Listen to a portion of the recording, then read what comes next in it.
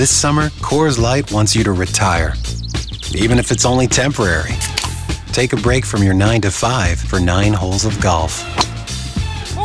Trade those spreadsheets for a bingo card. B7. Oh, bingo! Or swap your office chair for a water aerobics floaty. Cool noodles up, everyone! This summer, welcome to temporary retirement. Coors Light, made to chill. Copyright 2023 Coors Brewing Company, Golden, Colorado. Celebrate responsibly. Hey, it's Canzano. I appreciate you making this podcast part of your day. Make sure you subscribe if you want more and leave us some feedback. Away we go. Initialize sequence. Welcome to The Baldcast, a production of John Canzano's Bald-Faced Truth.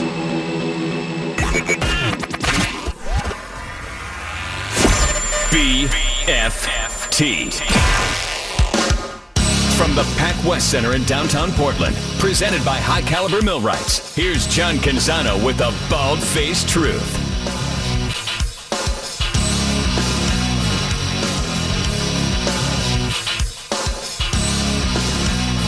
This Damian Lillard standoff is got my attention. It has my attention. Why? Because you're caught in the middle of it. I posted a column today at johncanzano.com about the maid at what was previously the Rose Garden Arena. It used to be called the Rose Garden. I don't know if you knew that. Before it was the Moda Center. Most of you did. But Sarah Farfan and her husband were housekeepers at the arena, and they made $11 an hour. $11 an hour in 2007. Blazers were, in a rebuild of sorts with Travis Outlaw on the roster, and I only bring him up because one evening after a Blazers game, Travis Outlaw dropped a $100 bill on the carpet in the locker room at the Rose Garden Arena. Just walked off without his $100. And Sarah Farfan and her husband, well, they were the two housekeepers that would clean up the locker room. They'd pick up the tape, they would dust, they would mop, they would clean the mirrors, they would vacuum the carpet, and they would leave it in pristine condition for the team the next time they came back to the building. $11 an hour. Keep that in mind. Sarah and her husband had no health insurance. They had no automobile. They had to get dropped there by a family friend every night and then picked back up. And again, they're working like graveyard hours because they would show up in the wee hours after a game. If it was like a 7 o'clock game and ended, the post game, the locker room, the arena's clearing out, it could be like 11 o'clock by the time Sarah was going to work, and her husband. Sarah's husband also badly needed eyeglasses. Again, didn't have health insurance and weren't making very much money. So they go into the locker room that night and they stumble upon the $100 bill that has been dropped in the carpet. There's no one else around. It's just them. It's a crew of two. And they have in front of them essentially 9 hours of work laying on the carpet. And, a real need. Like, you could probably make an argument that some people would go, hey, this is God's way of putting a $100 bill right in front of me. We need eyeglasses. We don't have insurance. We don't have a car. Thank you very much. That's a couple of tanks of gas back in 2007. Sarah Farfan picked up the $100 bill. She showed it to her husband. They decided that it must have been an NBA player, a Blazers player, who had dropped it. There are no cameras in that locker room at the time, but they decided to turn in the $100 bill. They took the bill, they got a piece of paper, they folded it, they put the bill inside the blank sheet of paper that was folded in half. They left a note to whom it may concern. This was found on the carpet. Looks like it was one of the players who dropped it.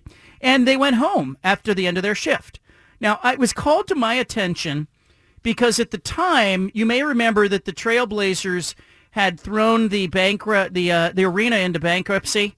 And they were, it was a pretty dark time in Blazers history. And there was a company that had taken over running the Rose Garden Arena. And the general manager of that operation mentioned it to me in passing one night. Like, hey, we got the best people. We have the best employees who work at the arena, even after closing. And here's this great example of a woman and her husband who are making $11 an hour, who find this $100 bill and then decide, you know what, we need to turn this in. It's the right thing to do. It's the ethical thing to do. It's the honest thing to do. And so I said, hey, man, could you get me in touch with her? And I ended up writing a column about Sarah and her husband and sort of the goodness that is out there, especially at a time when I think a lot of people were questioning the organization on the court, questioning whether Paul Allen wanted to own the team. I can remember that, at that era and that time, it was just, there was a lot of unrest. There was a lot of discord. And the franchise was trying to rebuild with good young players, had some good young pieces, but largely was messy. And the subsequent day, Travis Outlaw shows back up at the arena. He finds the $100 bill. He claims it. He says, that's mine. And he decides that he's going to give $20 as a finder's fee to Sarah and her husband. So I include that in the column, the original column that I wrote. Hey, Travis Outlaw gave her $20 as a finder's fee. I kind of thought, he's making $4 million at the time. I don't want to tell anybody how they should tip. I don't want to tell anybody what they should do. But I can remember thinking at the time, like, gosh, that's a little bit tacky, like an NBA player giving somebody who's making $11 an hour $20. But Sarah and her husband were happy to have the $20. Like literally, they were like, hey, that's dinner. And so the story ended, except I wrote it. And the subsequent aftermath of that was amazing. It was one of the best stories that I have ever written from a standpoint of like how it made me feel. And it really was a testament to you, fans and sports fans in the Pacific Northwest. Really, it was my first really indoctrination into how different sports fans really are in the Pacific Northwest. I had covered basketball in the Midwest. I'd covered Indiana basketball in Purdue. Gene Cady, Bob Knight were the coaches at Purdue and Indiana. I'd covered Notre Dame football as a beat reporter. I had covered Major League Baseball, the NFL. I had covered multiple Olympics by that point, and it really was an early sign, just 5 years into my tenure, that you were different. Because in the Bay Area, I'll be honest, if I write that same column about the 49ers locker room, people notice it, people think it's a good story, people smile, and then go about their day. But what made the Pacific Northwest fan different was how you reacted. And the subsequent 900 emails that I got, the voicemails that I got from people's just, the effusive praise they had for Sarah and her husband were amazing. I had a doctor, an eye doctor, reach out and say, I'll give a free exam, give him a free pair of glasses. That was awesome. But it was the mailbox that really got me. The mailbox at the office started getting letters about 2 days after the column was published. The letters started showing up. They were often handwritten. They often included a blank sheet of paper inside and a $100 bill. And they kept coming. And sometimes the letters were just envelopes addressed to me with a $100 bill, but I knew who it was for. It was for Sarah, and it was for her husband. By the time I finished opening all the letters over a number of days, I had a pile of $100 bills that totaled $6,000. $6,000 in cash, all in $100 bills, all earmarked for Sarah and her husband. I reached out to Sarah. I said, hey, I got a surprise for you. Can I drop something off to you? I didn't tell her what it was. Sarah said, sure, come over. I remember it was a Sunday afternoon. I arrived at their home in Southeast Portland, and they were having kind of a family dinner. There was, some kids around, and, looked like they had some children that were in their 20s and maybe some grandkids. And, I just thought it was a really cool scene. I did not go into the house. Sarah invited me in for dinner, and I said, no, I can't stay, but let me just tell you what happened. And I handed her a pile of letters, and I handed her $6,000 in cash, and I watched the housekeeper who worked the locker room at the Rose Garden Arena cry on the porch of her house because she was so moved by the reaction that fans had had to her. I try to tell people how different you are. I try to tell them about all the stories that I've written in the ways that you have demonstrated that you're different. Ronald Miller, I wrote about, I was covering the Oregon football game down in Houston when Hurricane Katrina hit New Orleans. Ronald Miller was a linen factory worker in New Orleans who saved a bunch of kids and rescued a bunch of kids and took them to Houston and then reunited them with their families. And, he had a nickname. People called him Rescue Ronald. I wrote about him. What happened? Readers banded together and said, we'd like to do something nice for Ronald. He did something nice for other people. We understand him. And 24 readers who read my column banded together and committed to making donations over a 12-month period that would help educate Ronald, get him out of the linen factory, rent him a house in Houston, and put him through an air conditioning and heating, trainee session and get him certified as a HVAC contractor who could go out and get a job, like a real job, a career, a difference maker. These stories have happened again and again and again, and it's why I say you're different. You're different. You just are. I write that same stuff in the Bay Area. People say, nice story, move on. I write that same stuff in the Midwest. Maybe they're moved to a larger extent, but they would say stuff like, well, that's what Indiana fans do. We rally around our people. But I think people in the Pacific Northwest, you just root for each other. And I know in the last couple of years, it's probably been really difficult for people in this region of the country to kind of look up and see how you are portrayed nationally on news stations and on reports and in the papers and certainly on television, as, a bunch of bad stuff was happening in downtown Portland over the years. And, the brand of the city was essentially destroyed, much in the same way that the Pac-12 conference got destroyed. I mean, it was just an obliteration of the brand of the city of Portland, and the Pacific Northwest was indicted in a number of ways. Homelessness, graffiti, violence, lawlessness, lack of leadership at City Hall, all of that stuff you've endured. But I can tell you that you care about each other more than people in other places do. You just are. You're bonded to each other. You appreciate each other. I know this. I've seen it firsthand. I also know that your sports teams have been difficult. It's why the Mariners' success, I think, this year, and maybe last year too, is so fulfilling for Seattle Mariners fans. It's why when the Seahawks win, it makes people who have suffered for so many years with the Seahawks feel happy about it. It's why Sonics fans, I think, are still heartbroken and holding on to hope that an NBA franchise will be returned to the Pacific Northwest and create that rivalry again with Portland. It's why Blazer fans, who have endured Bill Walton's feet and Sam Bowie's shattered tibia and Greg Oden's knees and a 15-point blown lead in the Western Conference Finals, continue to show up every season and root and care for their teams. Now, I mentioned off the top of this segment that I wrote a column today about Damian Lillard. And I want to unpack this just a little bit because the Lillard fiasco or the Lillard conundrum or the Lillard debate or the Lillard soap opera, whatever we're going to call this thing, the standoff that he's got going on with the Trailblazers, is going to result in a very public collision at some point.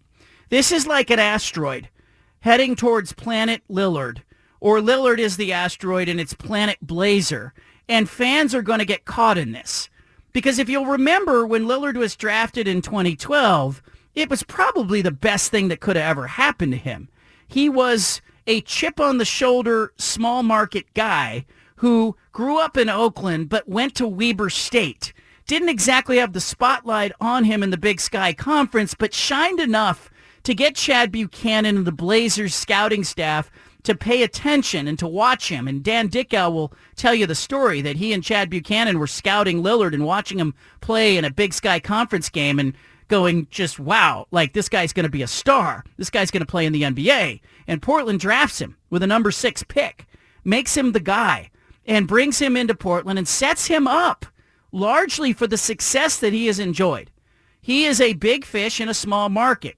For all the Blazers of the past who had complained about the fishbowl that Portland was. Remember that? Oh, it's such a fishbowl. Oh, you're focused on us. Oh, we're in a fishbowl. This isn't like L.A. or New York or Chicago. This is terrible. This is the worst thing ever. Everybody's always watching us, catching us doing bad things. And I can remember saying, hey, why not turn that into a positive? Why not turn it into an opportunity to say, hey, catch us doing the right things? It's a fishbowl after all. And Damian Lillard, I think, was one of the best at capturing that fishbowl and making it his. He rose to a position and a status with the Trailblazers organization that he would not have attained anywhere else, not in a bigger market. He made more money. He got more minutes. He had the ball in his hands. His face was on the side of the grain silo. It was his team. It was his identity. He's got a, Toyota dealership and the love of fans everywhere. And, and he earned that with hard work, and he earned that with great play. And he also earned it because he was a guy who preached loyalty and preached that, he was committed to the fans and committed to the city. And I'll tell you, going back to that housekeeper and the $100 bills, that spoke to people, I think, in the Pacific Northwest in a way that maybe nothing else ever could or ever would. He was a star that was made for Portland. And in the end, we are now watching that same guy who, by the way, in the season of 2021-22, he played only 29 games. He had the abdominal injury. He ended up in that July signing a 2-year extension that netted him $125 million, and it was more money than he could command anywhere else. It was a smart move by his agent. It was a move that was going to get him another $80 or $90 million more than he could probably get if he were a free agent on the open market. And Damian Lillard took the money, and then subsequently a year later has now said, trade me. And here's my list of teams. Miami. That's not a list. I wrote it today. That's an order. A list is, hey, I'll go here or here or here. Do your best. It's been nice knowing you. Now, I do want to step back here for a moment because, Blazer fans, I still think, are largely connected with Lillard. I've discovered that in talking about him on this radio show and having people call in. I think my market research, however informal it is, suggests that Blazer fans largely believe that they are in it with Damian Lillard still, and they still like him, and they still want it to work out well. I think there is a growing faction of Blazer fans who are getting annoyed that this could come to a head, that this asteroid, so to speak, could strike the planet at some point. But I think there's still some people out there that are holding out hope that Lillard, what if he sees the light and ends up playing alongside Shaedon Sharpe and ends up playing alongside Scoot Henderson, and wouldn't that be a wonderful thing to see? And as much of a pipe dream as it sounds like, and it is a pipe dream, I do think there's a faction of fans out there that are hoping for that outcome. Meanwhile, the Blazers organization, if it were in the hands of Phil Knight, if it were in the hands of an owner that was ambitious, of an owner that was willing to go for it, I think that the Blazers organization would be nowhere near the predicament they're in today. I think Lillard would be happier. He'd be in training camp. He'd be surrounded by better players. He'd have a chance to win. So I do think there's some empathy in the fan base for Lillard, in part because you've been through this with Damian Lillard. You're living it. You're living the same bleep storm, so to speak, as the Washington State president said on yesterday's show. There's a lot to this Lillard thing, but I'm here to tell you that I am fascinated. I am downright fascinated by how this is going to work out, because you have a fan base that I think is loyal to a fault, a fan base that loves hard, that overvalues its players, a fan base that will show up 3,000 strong at Pioneer Courthouse Square to welcome Greg Oden to town, a fan base that'll go to the airport to greet Rudy Fernandez when he joins the team, a fan base that kind of lives and dies with the players and the teams and the seasons, but also kind of loves Damian Lillard a little bit, to the point of there's going to be a conflict internally in the fan base, because I think this is creeping towards Damian Lillard and the Blazers in a staring contest, or potentially a training camp or a season that could start with Lillard saying, I'm not going to be part of it. What will fans do then? Will they applaud Damian Lillard? Will they decide that, $450 million in our loyalty, that's not enough for you? Will there be some pushback ultimately? I think it's going to be an interesting thing to watch. I am fascinated by it, and I think that, it's going to be a sideshow that goes on as the college football season approaches. That said, I wish it didn't have to be this way. I wish that Lillard was happy being in Portland. I wish it was his forever place. I wish that, his promise of, hey, I'm going to stay loyal, I'm not like other players, had been something that he didn't change his mind on. I also wish that the Blazers organization wasn't in the hands of Jody Allen or Burt Gould. I wish it were in the hands of a competent ownership group. I think if it were, it would be a different outcome. And I wish that there was more than one team out there that Damian Lillard had given the Blazers the option to trade him to. There should be multiple teams bidding for Lillard's services and bringing the Blazers better offers. But that's not where we are today. I think it's going to be a crazy sideshow. And I think we're going to learn a little bit about Damian Lillard. I think we're going to learn a little bit about the Portland Trail Blazers. But I think we're going to learn a lot about fans and allegiance and loyalty and this Pacific Northwest fan base. I wish you luck because I think you're going to need it. We got a great show for you today. Jonathan Smith, Oregon State football coach, will be with us. Anthony Gould, wide receiver at Oregon State, will be with us. Plus, coming up, I will break down the Oregon Ducks season. What are my expectations, my hopes, my dreams for Dan Lanning's second year? I'll do the same with the Beavers. And later in the program, you'll hear from John Wilner.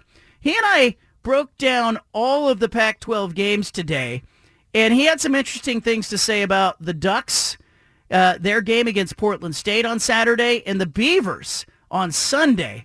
He's smelling an upset. I'm not, and we disagree about it. You'll hear from John Wilner later in the show. Leave it here. Anthony Gould, wide receiver, Oregon State, is next.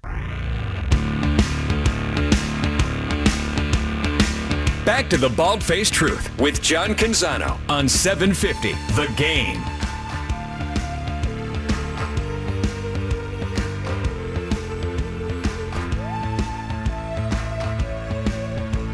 Well, every season on this show, we invite an Oregon and an Oregon State player to be a regular guest.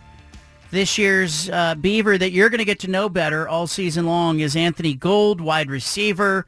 He's got some local connections. This segment is presented by Jamba. Life is better blended. Anthony Gould, wide receiver, Oregon State, joining us. Look, Jaden Grant was the Jamba guy last year, Anthony, and he said Anthony's got to be your new Jamba guy, so you got to give him a fist bump when you see him. Oh, yeah, definitely. I already gave him some love for, setting me up with this opportunity, so I'm grateful to be here. I love it. Hey, look, are you paying attention to the NFL waiver wire? It looked like Jaden got waived yesterday, but he's going to be added to the practice squad in Las Vegas. And do you keep tabs with those guys? Oh, yeah. I definitely try and check in every now and then. Those are my guys for life. So, between him, Alex, Ray, Trayshawn, T. Wayne, all those guys, I try and check in on them. And it's cool to see that, some of those guys are, making their way in the league, and some have, lost their opportunity, but, there's going to be more opportunity on the way. So I'm happy for those guys. Yeah, I think it's interesting to I always like to follow guys as they make the next step. Speaking of the next step, it looks like DJ Uiagalelei will be the starting quarterback on Sunday. We're going to have Jonathan Smith on, your coach, later in the show, but give us an idea from your standpoint. You saw him in scrimmages. You saw him in practices. What separated DJ? I think it was just the decision-making at the end of the day. Having a group of guys, we can all feel like we can trust on him to make the right decision. And, that's not taking anything away from Aiden or Ben. Those are two other guys that I think could go to, almost any other program and, push their case for being a starter. But his decision-making and being able to move around on his feet will be a big benefit for us. You got a chance to see this week's Week 1 opponent play USC. What'd you see of San Jose State on film? I think they're a well-coached team. We know we're going to get. There's not too much disguising or, too much fancy stuff on defense. They play simple and they play fast and they play hard. So, just locking in on stuff we need to do, going out there and executing on, the stuff we need to do. And I think that's what will help us win this game. They got an advantage going in. They've already got a game. So all the first game errors and mistakes, they've already got all that corrected. So, as long as we execute and do our job, I think we'll be fine. Give me an idea because, you've been in the program several years. You had an opportunity to grow a little bit. How has your approach changed? Meaning where you find yourself this year versus other years. How have you changed? I think really just mentally. I think that's where I've really improved the most. obviously physically with, cleaning up the route running and, stuff like that. But I think mentally, the last couple of years I've taken, a big leap. And I think that's just a huge testament to, Coach Smith, Coach Finn, Coach Lindgren. But I think mentally, my game has really improved. And it just, when that happens, the game slows down, and it's like, I don't want to say it's like playing high school ball again, but, it slows down so much that it's almost like playing high school ball again. So, being in tune with myself mentally on and off the field has really helped me. In the opener last year, you had a 74-yard pass against Boise State. You had an 80-yard punt return against Montana State. You had big plays all season long. 55-yard punt return against Cal for a touchdown. You look back at the season and you see big plays. I want to go back to the playground when you were a kid. Were you always the fastest kid in the elementary school? Yes, sir. Always been the fastest. So I actually used to play soccer a little bit when I was little, and they used to call me Freight Train. It doesn't make much sense to me now. Yeah, not the biggest guy, but you were moving. It's kind of funny. Exactly, yeah. Just to think about that. Probably could have came up with a better name for me. Being the size I am, but I think it's funny. I've always been, this speed, and it's a blessing, because you can't teach it. So I'm going to call you Freight Train from now on. Anthony Freight Train Gould is our guest. All right, so was there anybody close to you, though, on the playground? Was there did you have a nemesis that was like a step slower than you that you were always battling against, or were you just always the fast kid? Oh, yeah, I mean, there was always one or two that, kind of give me a little run for my money, but for the most part, I've always kind of been, the fastest of any school I've been to, growing up all the time. So there was a few definitely, but I was definitely probably the fastest, I'd say, everywhere I've been. I want to ask you, the Oregon State will sometimes play with a chip on its shoulder. I've seen you guys walk in that way. Hey, nobody's respecting you. You're down 17 in the fourth quarter to Oregon. You just keep playing. You come back. The Pac-12 stuff goes on and disintegrates. Is there an extra chip on your shoulder, or is that a potential distraction that you guys just don't want to deal with and you just must stay focused and not make it a distraction? Yeah, I think it's a little bit of both. With some people feeling like, we were kind of left out to dry, and there wasn't too much opportunity that we were given as, just Oregon State as a university. But, it does take away from things. And at the end of the day, that's not going to happen until next year. So we have to just focus on this year. And that's something that we've kind of just been harping on in the locker room is just, we can use it as a chip on our shoulder, but at the same time, we can't talk about it so much that it's going to start causing distractions within the team. So we definitely use it as a field of the fire, but it's not too much to where it starts to be a distraction in the locker room. It's going to be a day game, too. I love that. I love that you're going to play on a Sunday afternoon, and you'll have the stage to yourself. You got a big TV audience. What is that going to be like for you? Do you like day game, night game, have no preference? If it's away, I'm a day game guy. Just because those flights home, getting back at 2, 3 in the morning, it's brutal sometimes. But it'll be nice. You can't, especially being a wide receiver, it's going to be warm and it's going to be the middle of the day. And, that's all you dream of when you're fast, being able to play in that heat. So, I definitely am a day game guy, I would say.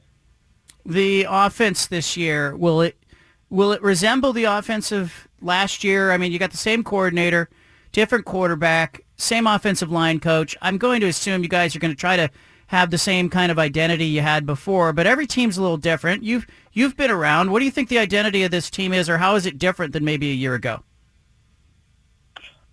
Honestly, I think it's about the same. We're going to run the ball, and if you can't stop the run, then good luck. But no, I think we'll definitely, we've been working on all summer off season is, our vertical game down the field. That was something we felt like we kind of lacked a little bit at times last year, which is being able to push the ball vertically down the field. So being able to marry that with the run, it should set up a lot of opportunities down the field. But I think we're still the same team. We're going to run the ball, and if you can't stop it, then it's going to be a long day playing us. I keep hearing people say that this San Jose State game could be a trap game for you guys, that San Jose State's got a game under their belts, they're playing at home. But, I think if you take care of the ball, you have more talent, you get the better team. Do you see it as a trap game at all? I mean, not really, no. But at the level we play at, every week is a trap game, whether you're playing a good team or not. You know, anyone can get beaten at any given Saturday. So, you know, you just got to take it week by week. We're definitely not overlooking these guys. You know, you just can't do that at this level. So I wouldn't necessarily call it a trap game, just because, you know, we're focused and we know that they're a well-coached team and they play hard. So it's going to take everything we have to do to be able to beat them.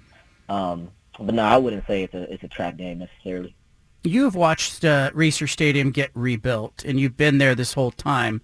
Give me an idea from your standpoint what it's been like to walk into that stadium and see it go from, you know, it was outdated, you know, when you arrived, and then it was torn down, and now it's rebuilt. Like, you've been there for the transformation. Oh, yeah, it's amazing, and it's definitely cool to see. At times you almost forget about, you know, what the old side looked like, and being able to see, like, the difference of when I first got here compared to when it was torn down, and then looking at it now, it's amazing. And I think it's definitely good for, you know, Beaver fans and student athletes and, you know, everyone just involved in the community and university, just because, you know, that's part of theirs too. And, you know, being able to see that, it makes me excited just because I know how loud it was last year with half a stadium. I think they said they put some new metal to where it'll echo more, so I'm excited to see how that is. But no, it's definitely been humbling, and it's been an amazing experience just to see how much we've developed as a university and a program. The school won't start for you for a while, but what's your class schedule going to look like this year? Are you one of these online course guys that's taking yoga and living a good life, or what are you taking? So I'm actually working on a certificate in student education, so working with students in higher education. Nice. I got my degree in business administration already, so yeah, I wish I could say you know, I was one of those guys that take yoga online, but nah, I'm actually working on a certificate. Last year we had online, so. We had Bo Nix and we had Jaden Grant last year, and it was like between them they were taking ballroom dancing and yoga and, you know, a lot of online this and online that, and I was like, that is a pretty good schedule. What got you interested in education? I've always kind of want to be something involved with, you know, really coaching on the coaching side, but, you know, just being, you know, administration, just how that works and the breakdowns of that between athletic and just regular school administration, it's always kind of interested me. So that's something I've kind of been always a little interested in. So just being able to, you know, get something, a degree or certificate showing that, you know, I have that part of my resume as well. I thought it would be good for me. That's really interesting stuff. Good stuff. Anthony Gould is with us. He'll be with us all season long, Oregon State wide receiver. This segment is brought to you by Jamba. Life is better blended. Anthony, before I cut you loose, you go into Jamba. What are you ordering today?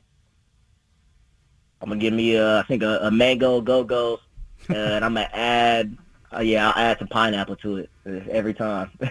I love that. I love it. All right, we'll get you going all season long. I appreciate you joining us.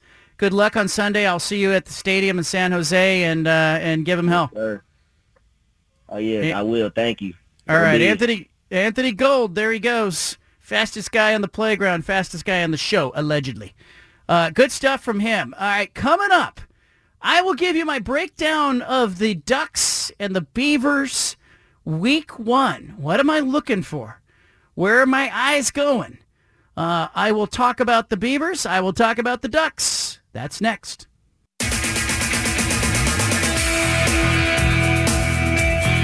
You've got the home of the truth. Back to the Bald-Faced Truth with John Canzano on 750 The Game. Week 1 of the college football season is here. I got to be honest with you. As I look at the schedule of Week 1 games in the Pac-12, I think it's going to be a pretty good week for the Pac-12. Of course, there's some interest in Coach Prime and what happens at the Colorado-TCU game. Of course, I think a lot of people will always be interested in USC and Caleb Williams as long as they remain undefeated this season. But I want to focus for a moment on the two Pacific Northwest teams. I want to focus on Oregon, Oregon State, and mix in a little bit of Portland State as well. We heard Bruce Barnum on yesterday's show talk about Portland State as they are going to be at Autzen Stadium on Saturday. By the way, Roxy Bernstein and Lincoln Kennedy will be on the call for the Pac-12 Network as Oregon and Portland State will be taking each other on in that game. Look, there's a couple things I want to point out about Oregon this season right up front. I think it's really important just to drill down on a couple of things that I really need to see this year from Oregon in order for this to be a successful season. It's very easy to say they need to win games. They need to get the conference championship. They need to get to Las Vegas. That's very easy, but it's an oversimplification. The first thing that Oregon needs to do this season has nothing to do with defense, has nothing to do with Dan Lanning and his coaching decisions, has everything in the world to do with Bo Nix. Last year, Bo Nix did not stay healthy. It was the biggest problem that Oregon had throughout the season. I think Kenny Dillingham got a little bit creative, a little bit cute, in trying to get Bo Nix involved this way and that way in the offense. And I think ultimately what we saw, and I don't think you could blame it on Kenny Dillingham, but we saw Bo Nix get hurt in the Washington game, and we realized how fragile Oregon's season is. If it can't keep Bo Nix healthy, there isn't going to be much of a season, and much of an upside to the season at least. There's a number out there that has been floating out there that I think is a very dangerous number for the University of Oregon. It's the number 15. Marcus Mariota set the all-time record at Oregon for rushing touchdowns by a quarterback with 15 rushing touchdowns in his final season. That is a record that Bo Nix threatened a year ago. He finished with 14. I think it would be really interesting and important to see Bo Nix not chase that record this season, and Oregon's offense to not rely upon putting Bo Nix in perilous situations that are especially needlessly perilous situations, particularly in the early part of the season. It's why I'm looking at the Portland State game. I'm looking at, Saturday, and I'm seeing an opponent that Oregon should wake up and beat by 3 touchdowns and not make it much of a game, break a sweat, stay healthy, get the offense going under Will Stein, but don't show too much to Texas Tech. There are going to be times at the season that Bo Nix needs to run with football. I'm not saying you don't run the guy. I'm not saying wrap him in bubble wrap and don't have him out on the field. But I look back to maybe the Justin Herbert final season at Oregon, where he gets into the Pac-12 championship game and suddenly starts running against Utah, and Utah's defense was like, what? Where did this come from? I would love to see that at times this year from Oregon, but not consistently. You don't need Bo Nix running the football against Portland State. You might not need him running the ball against Texas Tech. You don't need him running against opponents like Cal. You don't need him running against opponents like Washington State. Save those opportunities where you're going to really go for it to the games that are limited to USC, to Utah, to Oregon State, to Washington. There are some occasions where Bo Nix is going to have to use his legs. So, again, I'm just saying, that's a weapon, but it's not a weapon that I would like to see overused. And, we watched Justin Herbert go down one season with a collarbone injury. We watched Bo Nix last season really struggle, and it changed the complexity of Oregon's offense. The complexion of their offense was completely different down the stretch. They just weren't what they could be. Oregon is returning Bo Nix. It's returning its leading rusher in Bucky Irving. It's returning its leading receiver in Troy Franklin. It's got a quarterback that had 14 rushing touchdowns a year ago. Look out. That's a team that could be awfully dangerous. But it's not dangerous if Bo Nix is hobbling around the field. So it's why it's important in Saturday's game, as Oregon's, going to line up, break a sweat, presumably end 1-0 and head off to the Texas Tech game. I think it's really important not to see Bo Nix running needlessly in that game. So keep an eye on that. I think that's a key to Oregon's season, and I think it's a key to Saturday's game. Of course I want to see the defense. Of course I want to see, whether or not Jordan Birch is going to be disruptive. Of course I want to see how many different receivers Bo Nix can get involved. I absolutely want to see if Oregon can make adjustments, because I do think that Portland State will throw some things at Oregon. Bruce Barnum, if nothing else, is a very creative play caller who's not afraid to try some things. But I also think it's just important that Oregon remembers that its true identity lies in the fact that you need Bo Nix at his best. You need him healthy in the Civil War game at the end of the year. You need him healthy when you go to play Washington. What you don't need to do is end up in a situation where he's needlessly running and, you're trying to pile up stats, or you're trying to get him in the end zone, or maybe you're chasing a Heisman Trophy campaign in the early part of the season, and you end up with a foot or an ankle or an injury or a thumb or a collarbone that is just unnecessary. And it crossed my mind last year in about week 5 or 6. There was a game against Cal. Bo Nix was very active, threw a touchdown, ran for a touchdown. They were doing some really creative things with him that were fun. But I thought they were a little bit foolish. And, the play against Washington, maybe it's a fluke play. I just don't want to see that kind of play happen in a game where you don't need it. Now, Bruce Barnum's an interesting study. You look at the Portland State football coach, and, he came on yesterday's show, dropped some profanity, talked about his season, talked about his approach. I want you to particularly pay attention to the fourth quarter of the Portland State-Oregon game. If you are even watching a blowout and you're losing interest, stay with it in the fourth quarter. Take a look at how Barnum makes his personnel groupings and his personnel changes in the fourth quarter. Because I really do think Portland State thinks it's got a really good team. And I think it's become apparent that these payday games often translate as injury games in the world of Big Sky Conference football. These are where, the Montanas, the Montana States, the UC Davises, the Portland States start to lose players. When they play Washington, when they play Arizona, when they play Oregon or Oregon State, it becomes, a little bit too much to ask. So keep an eye on Bruce Barnum, because I think he's going to have some wholesale substituting in the fourth quarter of the game, and it could absolutely turn a 3-score game into like a 5-score game if you're watching from home. So keep an eye on that. Oregon State is different. Oregon State is going to San Jose State on Sunday, facing what will be the final season in the Pac-12 Conference as we know it. Talked to players on this team, including Anthony Gould, the wide receiver, who said, yeah, there's a little bit extra chip on the shoulder. I think it's really important that Oregon State plays with that kind of alacrity, that kind of focus, on a mission, week to week. They've got a little extra to play for, and I like that from Oregon State's standpoint. I think it's going to be a fun season for those reasons. But Oregon State's identity is run the football, play defense. And if we are talking about Oregon State having a true identity, like you look around, you find some programs in the conference that don't know who they are. You get to the end of the season, they don't have an offensive identity. They don't have a defensive identity. Oregon State knows who it is. It gets off the bus knowing they're going to run the ball, they're going to play defense, they're going to make you feel like you played a football game. San Jose State is a little bit of a trap game in that the Spartans have already played a game, and coaches will tell you week 1 to week 2, biggest improvement. It's an advantage for the Spartans. They've got some guys, too. We saw it against USC. They can fly around. They can make some plays. They can hurt you if you blow assignments. So Oregon State's going to have to be on its toes in this game. There's a double-digit point spread in this game, and I don't love that from Oregon State's standpoint, because I think it's going to be a much closer game than the point spread, especially at San Jose.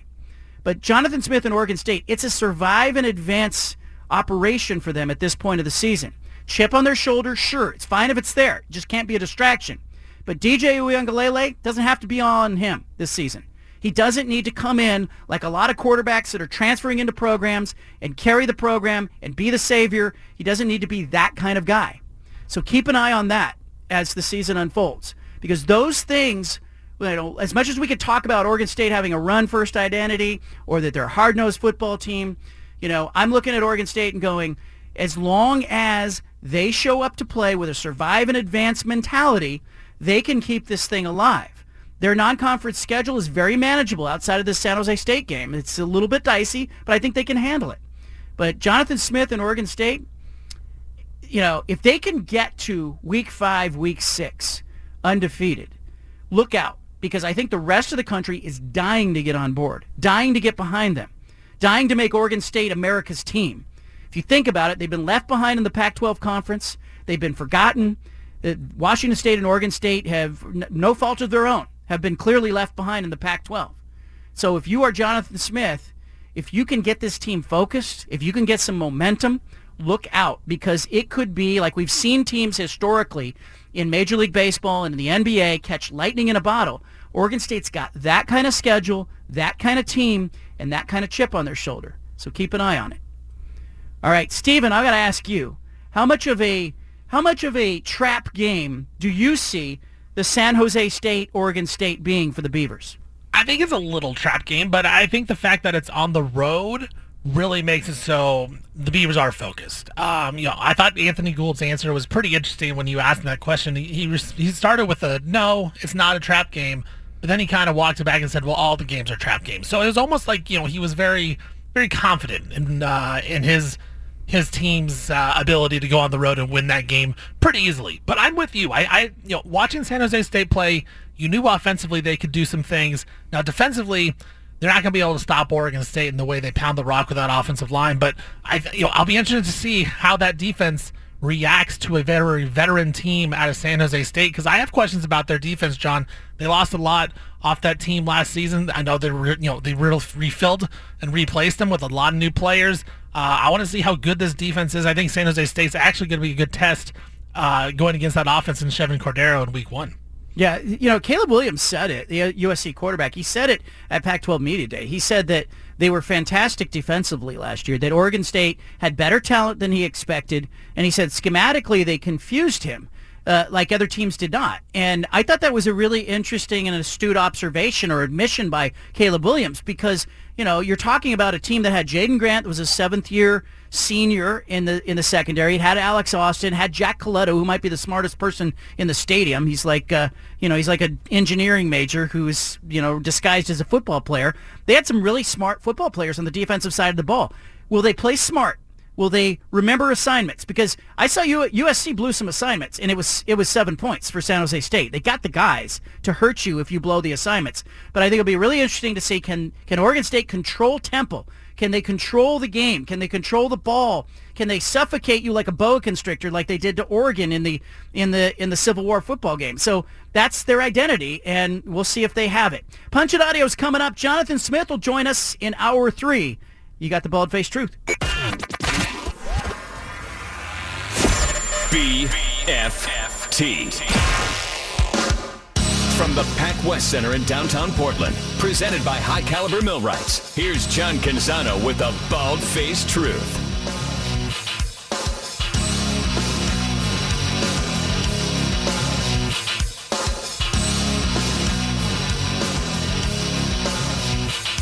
I'm really excited. Colorado's going to play a football game this week. We can stop talking about whether or not Coach Prime is going to be a success or going to be a guy who's going to endure some growing pains at Colorado. I've got him at 3-9. Steven, you want to give a final answer on Colorado's season? Yeah, they're going over 3. They're going over 3.5. I can't decide if 4 or 5. I'm going to go with, I'll go 5. I'm going to give 5 this year. You like them. I do.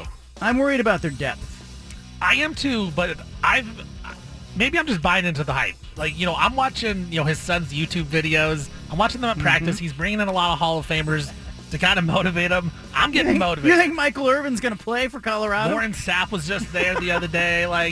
They're just... They're hyping them up. I do. And here's the thing. I do like, Travis Hunter's really good. I like him. I'm interested to see what Shedeur Sanders looks like. I do think those skill guys, they got some skill guys. It's going to be a lot of shootouts for Colorado. Can they just outscore teams? That's going to be the way they win some games. Keep an eye on it. I got them at 3-9. And look, they are getting 20 to 21 points in the opener at TCU. We'll give our official picks for these games on Friday. But right now, I'm leaning TCU 42-17. We'll have to figure out a bet. If they go 3-9, I owe you something. 4 wins, it's a push. 5 wins, you owe me something. We'll figure something out. What if they get 0? Then I quit the show probably? No, you have to get a tattue that says "Go Buffs." Go Buffs on your lower back. My first tattoo. All right. No, I don't want to do that. I can't do that. I love it. All right, listen. Jonathan Smith's coming up in hour 3. If you got a question that you want me to ask Oregon State's football coach, tweet it at me, at John Canzano BFT. Before we go into Punch It Audio, Damian Lillard talking in a podcast interview about some unfinished business.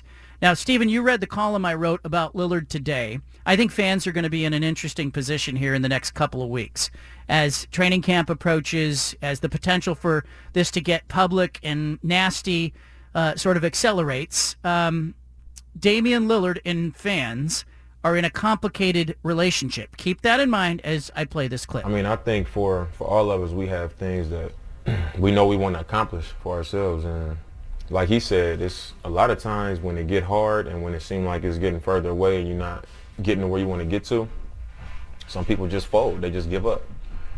And for me, it's just so many things that I'm like, I wouldn't even say I'm just checking off a box. I'm just like, I want to do that. I want to accomplish that. Even if it don't give me nothing in return, it's like a level of fulfillment that I'll get from knowing like I battled through some I worked hard for it. Like I made my way there and I got to where I wanted to get to. So that's kind of my mentality where it's like you can reach a certain level of success in other people's eyes and they'll be like, how do you stay motivated? But that's their version of it. Mm-hmm. So what I want for myself is just not what everybody else wants for me. Yeah. You know what I'm saying? So to them, it looks like it's so hard to keep going.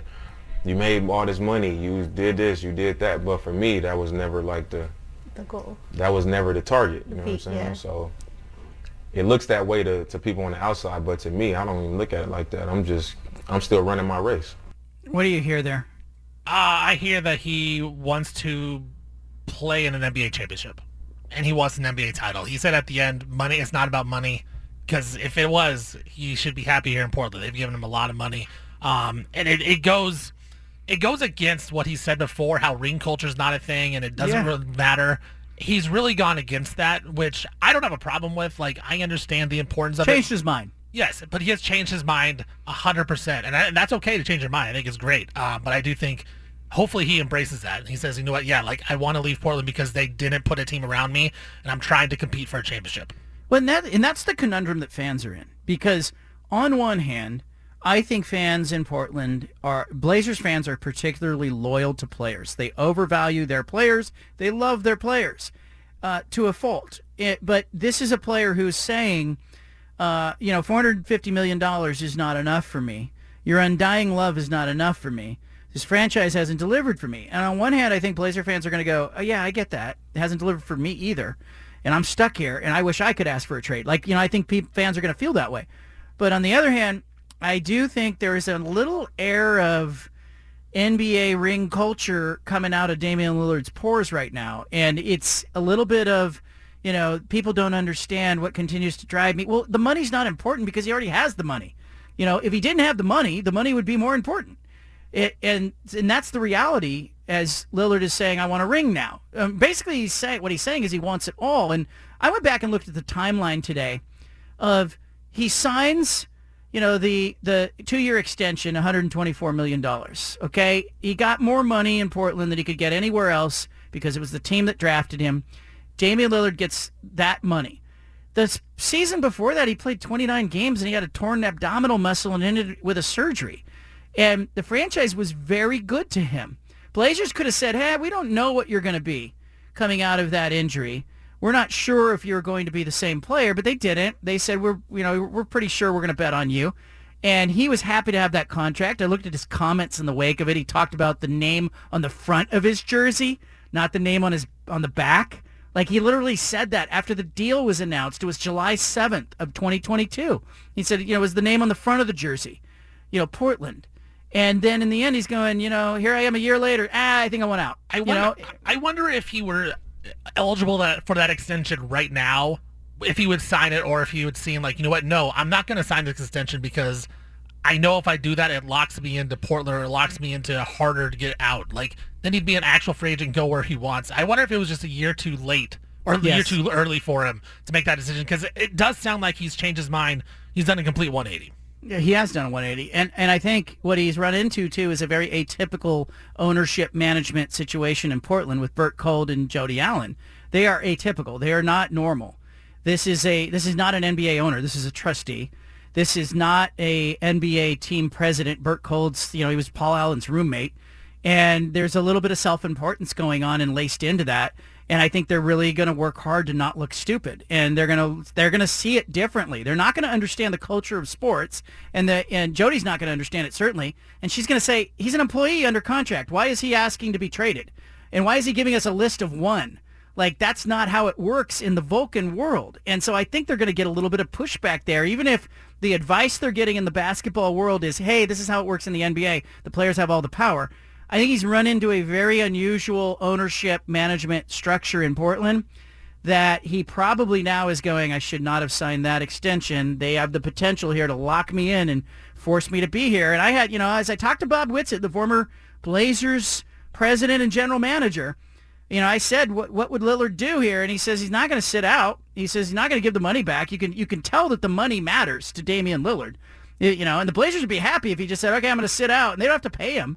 It'll be really interesting to see how that unfolds. All right, I was going to say, and the sad part for Blazer fans, it's like if you choose to go with management and you go against Dame, you're putting your trust in an untrustworthy people. But if you go with Dame, then it's going to slow down the rebuild process. If you want to just give them up to Miami for whatever they have, you're slowing down the rebuild process of the team that you like and your favorite team that you love and you follow. It's just a lose-lose situation. It's just tough, man. And that's why I think I said off the top in my opening monologue is, Blazer fans are different. Fans in the Pacific Northwest are different.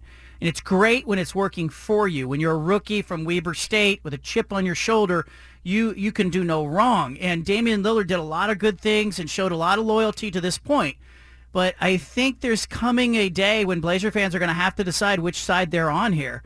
And I'm not sure Lillard's going to get the vote. We'll talk about that and more later in the show. Let's play some Punch It. We interrupt this broadcast with a special announcement from the Bald-Faced Truth headquarters. Hey, we're all about truth, justice, and the American way here, okay? Which is why we've spanned the globe and pulled the top audio cuts of the day. You're going to hear little snippets of sound. Hey, it's time for Punch It Audio. Presented by First Call Heating and Cooling. DJ Uiagalelei is the quarterback at Oregon State. He says he likes his offensive coordinator. What does he like about him? Punch it. No, I just feel comfortable. I like the offense. Like I said, I love what Coach Lindgren's doing. He's a super easy guy to talk to. Does a really good job explaining the offense, explaining what the quarterbacks need to do with the different checks. Love how we have different checks versus defense without the alert play over different stuff in the run game, in the pass game, so it's been good. Oregon State offensive coordinator Brian Lindgren has got a weapon this year. He's got a quarterback who's got big game experience. He's got a run game. They don't have giant receivers. They've got Anthony Gould who can run. They've got some tight ends. I'm going to be really interested to see how this unfolds. But he's got a quarterback. They can go down the field a little bit. And Oregon State has not had a quarterback in Jonathan Smith's system that you could trust on an extended basis. Nobody like DJ Uiagalelei. And so this is a real opportunity for Oregon State to maximize that position. As much as they've lost some key players, Luke Musgraves at tight end, who pretty much didn't play last season, lost some key defensive players. As much as the losses become a focus as this team takes the field in week one, I'll also be looking at the guys who are new arrivals and have the potential to make Oregon State really good. Utah may not play Cam Rising. A lot of cloud out there, maybe some rain on the Cam Rising front. But they will suit up tomorrow at Rice-Eccles Stadium. It could be Bryson Barnes as the starter. Josh Newman saying Barnes expects to be the starter. Punch it. The expectation at this point is that Bryson Barnes will start at quarterback. This whole offseason, the number 1, 2, 3, 4 story topic has been, Cam Rising with the torn ACL in the Rose Bowl. And then, pretty immediately, you start looking at the timeline and what's it going to take for Rising to get back fully for the Florida game. Kyle Whittingham said a number of times during the offseason and into the spring that his expectation was that Rising would be ready to go. And, I don't speak for everybody, okay? I am generally willing to take Kyle Whittingham at face value. I don't feel like I'm being lied to generally when he talks, right? That's not the case for all college football coaches, but okay, that was the expectation. Bryson Barnes is going to have a game plan made for him. That's the difference. He's been on the field 3 times for Utah, once as a starter against Washington State last season, but it was more of as an emergency starter. And then he came into both Rose Bowl games in relief of Cam Rising as Rising got injured. So this is a opportunity for Andy Ludwig to game plan for Bryson Barnes. Point spread on this game is sitting at 6.5 right now. Florida is getting 6.5 points on the road. Well, I'm go ahead. I'm fixing on that. It's actually changed because of that. It's now Utah's 4.5 point favorites. Woo! That 4.5. Crumbled down. Crumbled down to 4.5. I think Utah finds a way to win the game. I don't love the spread on this one, though, so I don't blame you if you're getting points. But I think Utah's going to MacGyver this thing, and the home field's worth something. And Bryson Barnes, I think he'll be a little better than expected, but certainly a dicey opener and a dicey week 2 ahead, as Utah will go to Baylor in week 2. The Utes have a tough one in week 1 and week 2. Moving along, Joel Klatt talking about Colorado. He thinks their skill guys are really good. Punch it. They are as good as any top-end conference team at the skill positions out there, okay? Their wide receivers are going to be really good. Their running backs, it's actually a really deep room, probably the strength of their team. Their linebackers and defensive backs, their safeties, their corners, like they can play at those areas. The question remains up front, what they're going to be, what the depth is going to be up front, how can they mask some inefficiencies on their offense and defensive line, which quite frankly is a similar question that a lot of teams have this time of year, because there's only a small select few number of teams that can look at the line of scrimmage and say, yeah, we're ready to go for a college football year up at the line of scrimmage. That's going to be the question for Colorado. Colorado may have some skill guys, but do they have depth? Do they have an offensive line? Do they have a defensive line? Will Shedeur Sanders under pressure be good, be great, or be terrible? There's a lot of unknowns for Colorado, but there isn't a more intriguing program nationally. Coach Prime was asked if he was feeling some pressure. He said, nah. I never feel pressure. We apply pressure. I would like to feel real good, and I feel good about protecting 2. You protect 2, give them a clean pocket. It's going to be some problems. Didn't sound confident in the protecting 2 there, though. Protect 2, give him some time. Is he setting it up already for the narrative to be, we aren't protecting the quarterback? It sounded like it. In that clip, it does sound like, yeah, you know what, this offensive line may not be great, and I'm not going to be blaming Shedeur, so it's going to be on the offensive line's fault. Bruce Barnum on yesterday's Bald-Faced Truth radio show said he likes Dan Lanning. Why? Here's Bruce Barnum. Punch it. Yeah, that sounds like a personable, statement. I heard he fishes, so he can't be all that bad. I like that. Bruce Barnum says he fishes. Dan Lanning heard about it and responded. 2 coaches going back and forth. Here's Oregon. Barnum said you're a good dude because you fish. Do you know anything about him? I know Bruce. We haven't got to meet a ton, but we bumped into each other in a couple satellite camps. I don't know if I fish enough for him to call me a good fisherman yet. So I'd like to see those 2 guys in a boat. Reality television show written all over it. Barnum and Lanning on the football field at Autzen Stadium on Saturday. I like the Ducks to win handily in that game. I think they have too much talent, too good. But I'm really curious to see what what Portland State will look like this season in the Big Sky Conference. Good test for them to run around and see a team that is playing at the next level. Finally, Harrison Bader. He was in the lunchroom watching ESPN when he found out he was on waivers. Then he had a question. What are waivers? How did you find out you were put on waivers today? I was in the lunchroom and saw it on ESPN. I guess it popped up somehow over there, so that's how I found out. What was your reaction when you saw that news? What does waivers mean? I love it. Look, you got to have a sense of humor about it. I think there are a lot of players who are hopeful. They have hopes. They have dreams. There's a lot of that going on in the NFL in the last 24 to 48 hours. But Harrison Bader finding out in the lunchroom that he was waived and wanting to know what does that mean might be right up there as one of the best things ever said. Let's go to Troy Franklin, Oregon wide receiver. What's he looking for in week 1, game 1? Not beating ourselves, not like beating ourselves, no self-inflicted wounds. just executing everything at a high level, and doing what we know we're supposed to do against a team like Florida State. Keeping it clean, executing. The whistles and the flags that Dan Lanning talked about on this show last Friday. He said, the stuff that happens between the whistles, pass interference, holding, you understand. It's the procedural stuff. Did we get lined up right? Did we get a delay of game? You can't have that. You can't have that be messy. Keep an eye on that.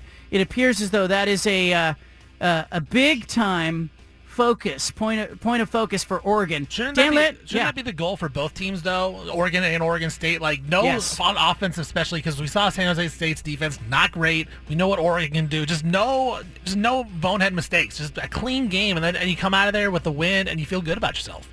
And I think too, there's so much emphasis on as a coach, you can't control the stuff that is happening.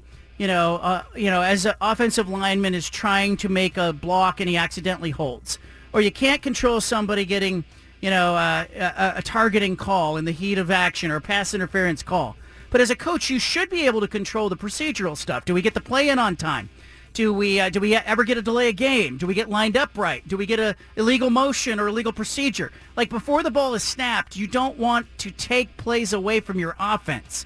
Dan Lanning, though, talking about another focus, he'd like to possess the ball and also take it away from the other team. Yeah, I think that's one of the things that we've shown our players. There's more turnovers in college football in week one and then in the bowl week than there is at any other time this season. There's more missed tackles in week one and in the bowl game than there is any other time of season. That's because of the long vacancy between games. So starting there. But ultimately, college football is still about explosive plays and takeaways, right? So those are things that we want to create, defensively as far as takeaways, and offensively we want to create explosives. Dan Lanning wants to take the ball away. Look, last year USC did it at a really high level. I think they had a plus 22 on the turnover margin, led the country. That becomes the bar. Like, who can be that team this year? And granted, when you have a Caleb Williams run offense like USC did, it puts a lot of pressure on the other team to try to make big plays. And I think when teams are trying to make big plays, they get careless with the ball, especially passing. So I think, Oregon could be that kind of team this season because they could find themselves, especially in the early part of the season, ahead in a whole bunch of games. Anna's popping into the studio. We'll talk about the college football experience at the stadium. We'll get your input on phone calls, plus the 5 at 5. All of that still ahead. Back to the Bald-Faced Truth with John Canzano on 750 The Game.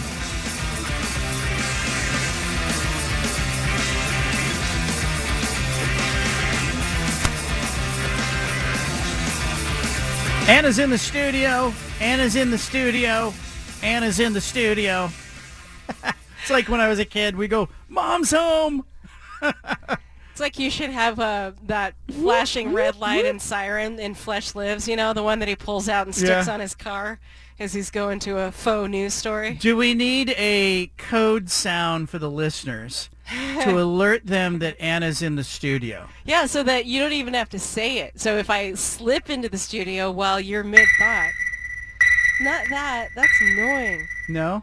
No, I don't want to be a sonar. How about we just do this? Is this more like you slipping into the studio?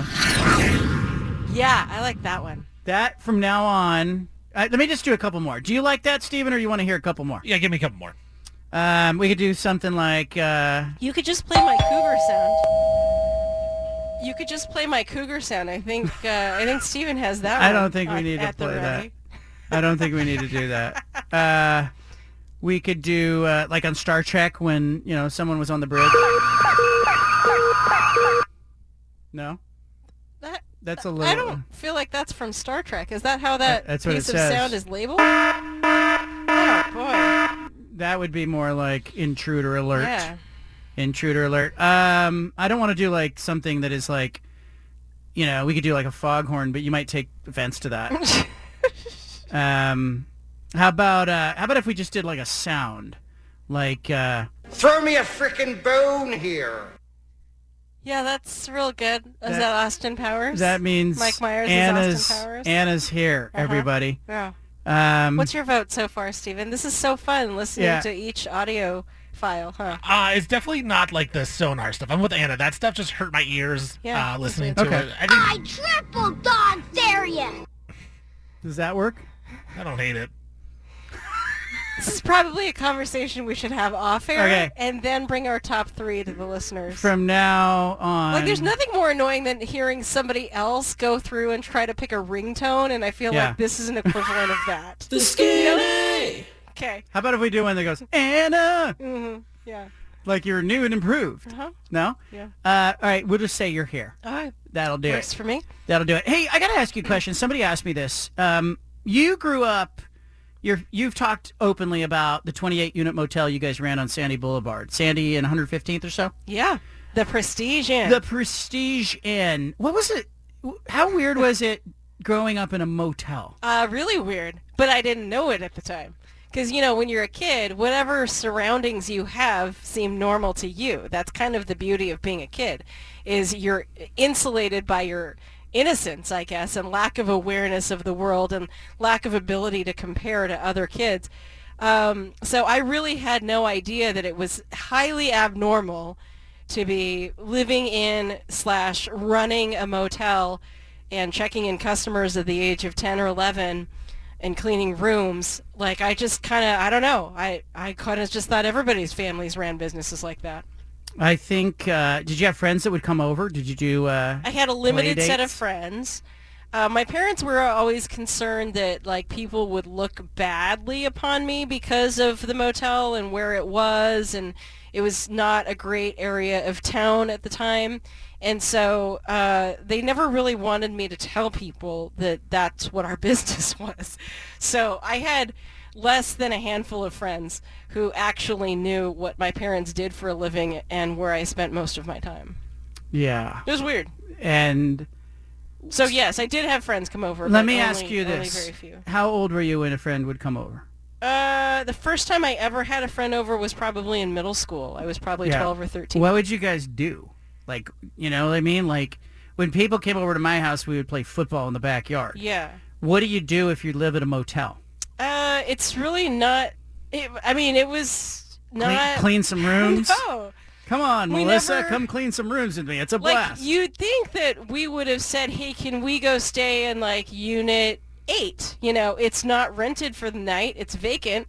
Can we go hang out there and have a slumber party? But, again, not the greatest area of town, because so my mom was not comfortable with that. So we really just hung out in the manager's unit, which is where I lived. It was on the probably never premises. boring. Like, you had all sorts of interesting characters that were popping in and out, Yes, right? yeah, that is a favorable way to put it. Characters, Yeah. indeed. Yeah, it was like central casting. Yeah, we had our regulars. Like, there was one firefighter dude that would come through town. What was he doing, staying in a motel?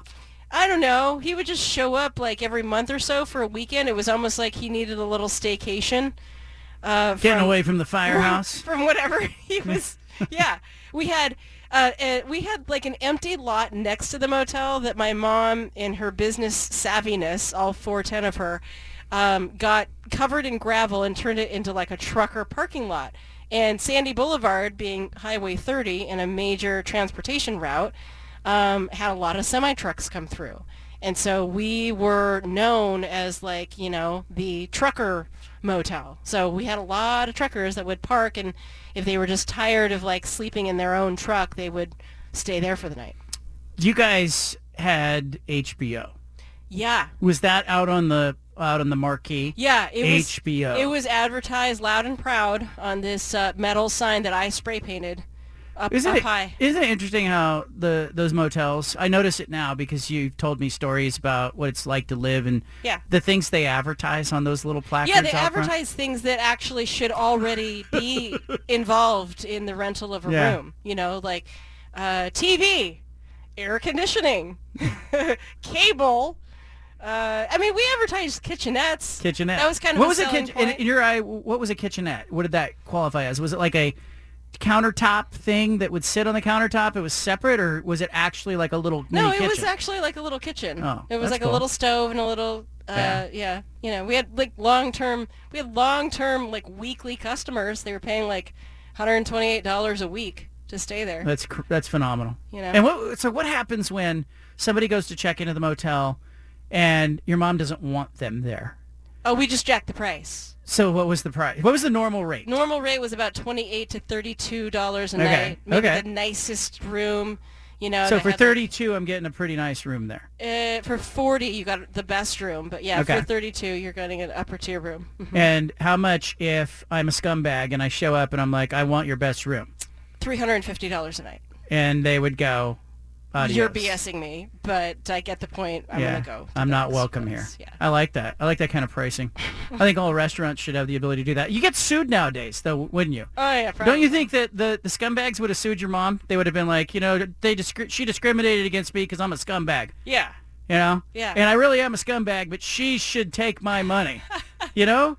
Well, she required that every customer provide 2 pieces of ID, ideally picture ID, and sign a 17-point agreement that they would commit no criminal acts on the premises while they stayed. And what was the penalty for that if you violated the 17-point agreement? The penalty was you got a really angry Taiwanese woman unlocking your room in the middle of the night if she'd figured out that you were doing anything nefarious, and she would just toss your belongings into the parking lot and scream at you in loud, broken English, saying, "You out now!" So give me an idea. Yeah. As a kid, we had a big backyard, and I fashioned it into a football field. Okay. Okay. It was really just a grassy, weedy field, and I mowed it in such a way and watered the weeds in such a way and then lined it with spray paint. Awesome. Great idea. See? My dad was at work. I took the spray paint out and took it, made sidelines. It's awesome. And, did this mini football field and played games on it. Yeah. And what did you do? Like, did you have a park you could go to? You were playing softball. That is really funny. No, there was no park on Sandy Boulevard at 115th. That I could go to. But so when you went to play a softball game, you went over to Sacramento Elementary School? Yeah, I was driven there to play. And then you play in your softball game, and, did people know you lived in a motel? No, that's the thing. Like, nobody knew, really. So most of the people I went to school with through high school did not know. They had no idea that I was living in a motel. Why is that? Was there a stigma there, or your mom? Yeah, she was really worried that it would, people would have like unfavorable impressions. I would have been really impressed. If I was your classmate, I would have had so many questions. I don't know. You didn't spend a lot of time at 115th in Sandy back in the maybe 80s not. and early 90s. Yeah, so. maybe not. Maybe a little bit rough and tumble. Good for you, though. Do you think you developed a sense of business and wanted to become a news anchor because of that experience? I don't know if it was my business sense. I think that what I gained from all of that is that I encountered so many people from all different walks of life in different circumstances, had so many conversations with total strangers, and interfaced with them at length sometimes, that I just don't have a lot of fear. And I also witnessed the power of local TV news, to be honest with you. Like, there were times when the TV news would come out and like interview my mom because something had happened and like something good would come from that, or she got an award sometime and the TV news came out, and I was mystified by that whole process. So, I mean, I think it taught me a lot, definitely made me a lot more street smart and streetwise, and perfectly prepared me for a job as an investigative reporter, because I would look at situations and, my BS meter is pretty high. Love that. BS meter high. Good thing. Coming up, I have 12 fun stats on the Pac-12 given to me by the Pac-12's own research team. This stuff isn't public. This is the stuff they are researching that I don't think they have a use for anymore. And so, like, the floodgates are open. I have a fun fact about all 12 teams. We're going to go through them and have some fun with those fun facts coming up.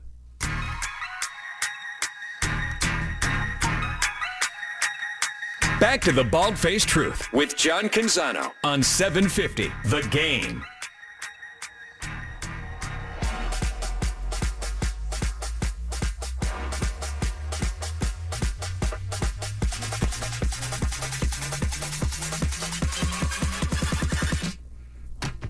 Do you like a fun fact? The Pac-12 has provided some fun facts, and we're going to play a little game on this show. Is it fun or not when it comes to the facts? We will vote. 2 of the 3 people, we will decide by a committee of 3 whether or not the facts are fun or not. And I think a lot of times the people who create the facts don't understand what fun is. Believe me, I've run into some of the researcher people with the Pac-12 conference. Really nice people, not fun people. They are brainiacs. They are nerds. They are, it's Revenge of the Nerds. I, in fact, tried to get one of them on the show today, and he said, I got to clear this with the communications department of the Pac-12, who promptly shut him down. They didn't want him out there talking about facts because they aren't that fun. So, but I do have my hands on the fun facts, and I want to go through them. All right, fun or not? That's the question. Steven, you ready to play? Yeah, I'm ready. This is fun. Is this a fun fact? Arizona returns 100% of their passing touchdowns from last season. 39 of their 45 overall touchdowns scored. That's 87%. And 75% of their offensive snaps from 2022. It's the most in the Pac-12 conference. Is that a fun fact or not? Anna? Oh, not for me, dog. You, Steven? It's a no for me, dog. Can I go like partial? Like I like one of the stats. I hate. What do you like? I like the final stat of they have 75% of the snaps back, but like 100% of their passing touchdowns. Hated that. Their quarterback's coming back. Yeah, I hated that stat. So I'll vote no, not fun. Not fun. You said not fun. It doesn't really matter what I vote. We don't know if it's going to get any better, I think it actually is fun, but I'm in the minority, so it is not a fun fact. Okay. Let's move to Arizona State. It's alphabetical, which is really fun. Mm-hmm. Kenny Dillingham. So fun. Joins his alma mater after spending the last 5 seasons as an offensive coordinator. He was at Memphis and Auburn and Florida State and Oregon. Dillingham is the first Arizona State alumnus named the Sun Devils head coach in the modern era, and one of 8 alumni leading programs at Arizona State. So there are 8 former Arizona State students who are now head coaches at Arizona State. Fun fact or not, Anna? I'm going to say no, and I'm hoping these get more fun. I thought that was fun. I thought that was a fun fact. I'm voting fun on that one. I agree. That was cool. I think it's all kinds of party. It's fun. Okay. I need to expand my mind. It just tells me that Arizona State was a fun college. Okay. And these coaches all want to come back, and they want to relive their college days as It shows how important college and like the alumni base is to your own school. Like, this is why college sports are great. But I would assume that so many of the coaches at schools are alumni. Well, there's 8 of them at Arizona State. I would need that fact before I vote if it's not fun. Here's a fun fact about Cal. Okay. Cal has at least one takeaway in 23 of the last 25 football games. Fun or not? Fun. I say no. I vote no because I go with no. It's not fun. It's why 23 or 25. Yeah. That doesn't. It's like and the other 2 were like really long. Yeah. And Cal's is like have at least one takeaway in 23 of 25 games. Fun fact, I don't really know what a takeaway is. That's a fumble or an interception, a turnover. He took the ball away. But why do you choose an arbitrary number of 25? Like what's I know. Should have just gone for the last 7 seasons. What was their turnover to that? Pathetic. Well, come on, Cal. I thought that was a lot more fun. When I didn't know what takeaway was. Here's a fun fact about Colorado, including this season. 6 of Colorado's last 9 non-conference games come against Power 5 conference opponents. They're playing Power 5 conference opponents 75% of the time in non-conference games. That's unusual. They're not playing a bunch of Portland State. They're not playing a bunch of San Jose State, Boise State, San Diego State games.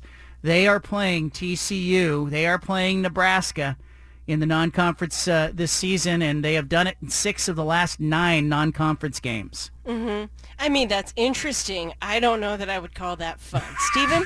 Not her idea. I'm going to go with fun. I think it's a fun idea because people like to see those matchups. That's what everyone wants. It's fun matchups. I'm going fun. I'm going to say it's no fun when you have no talent. And Colorado didn't have talent last year and the year before, and therefore it was no fun to play a schedule when you're overmatched. And I think they're overmatched again. We disagree on this.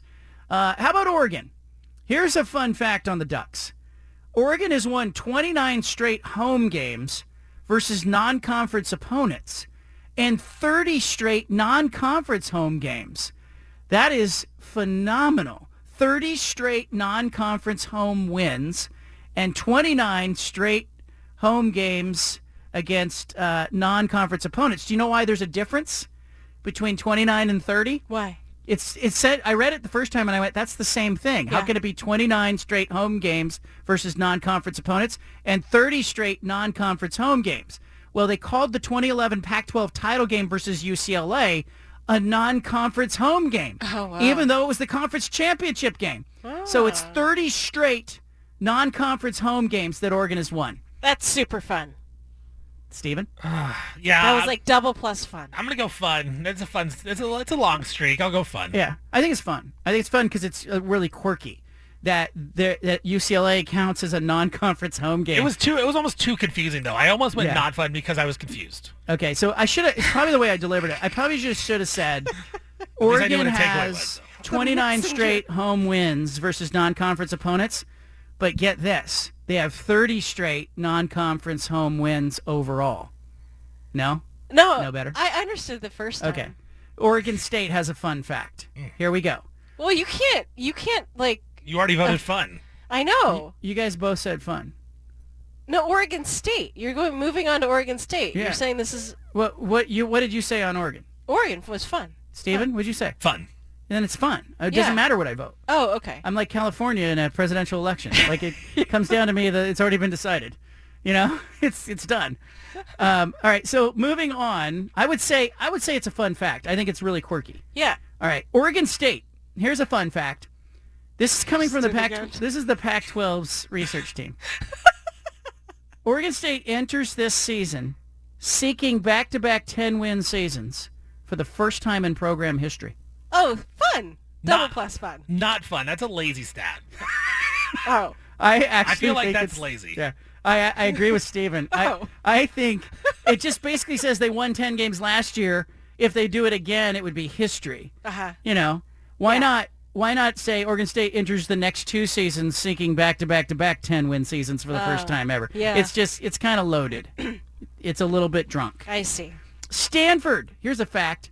New Stanford coach Troy Taylor is 3-0 all-time in season openers.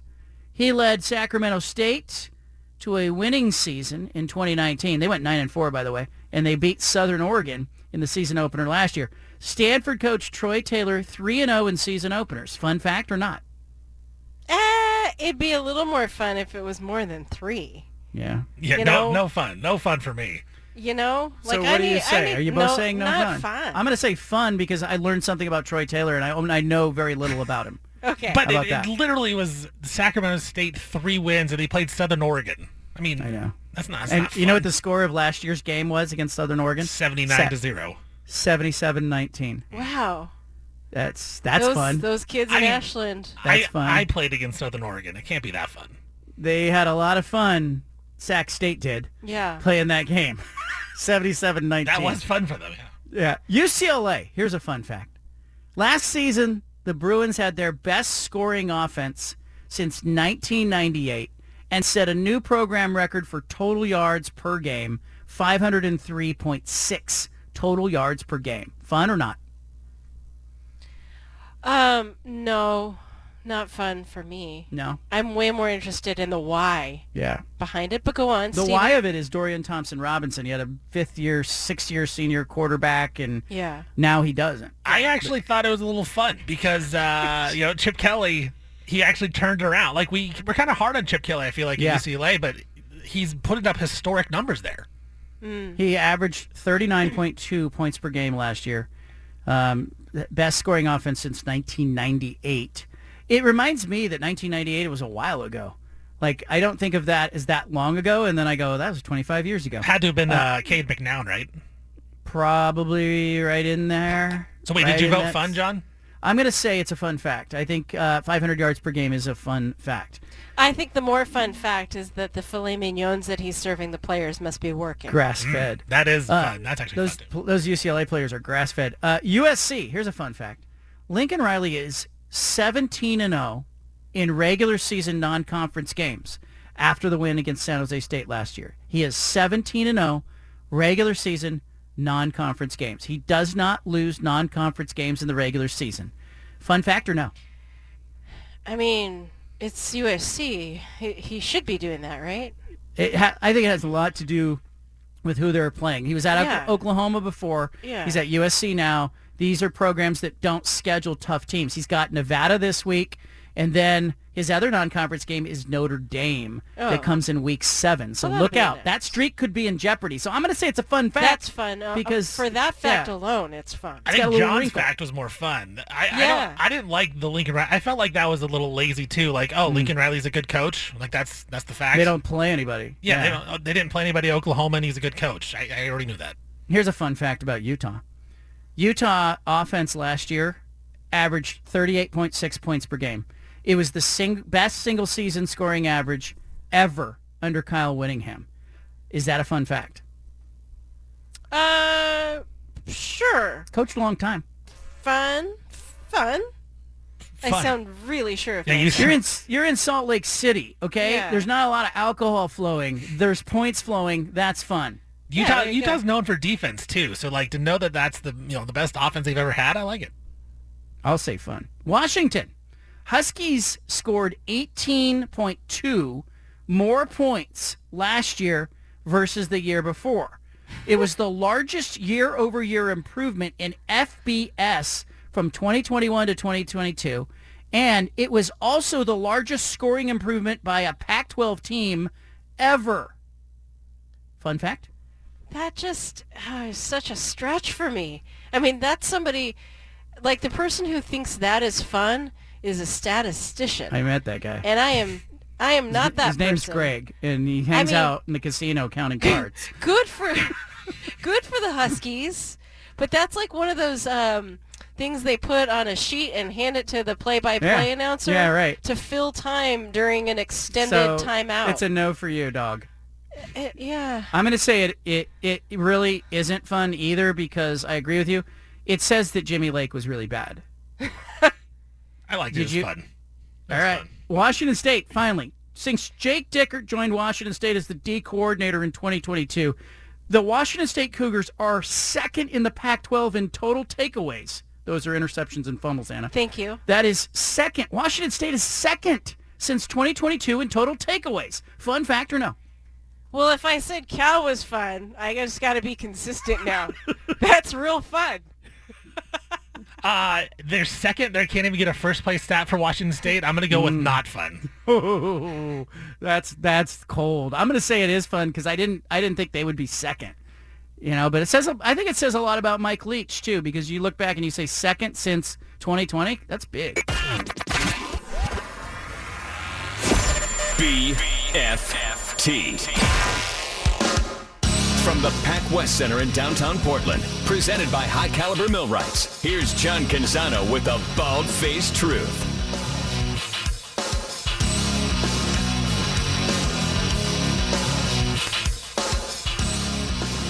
I like the way we did that. Is it fun? Is it not fun? With those facts in the last segment, we'll keep that. We'll keep that in the offense. Is it fun? Is it cake? Is it cake?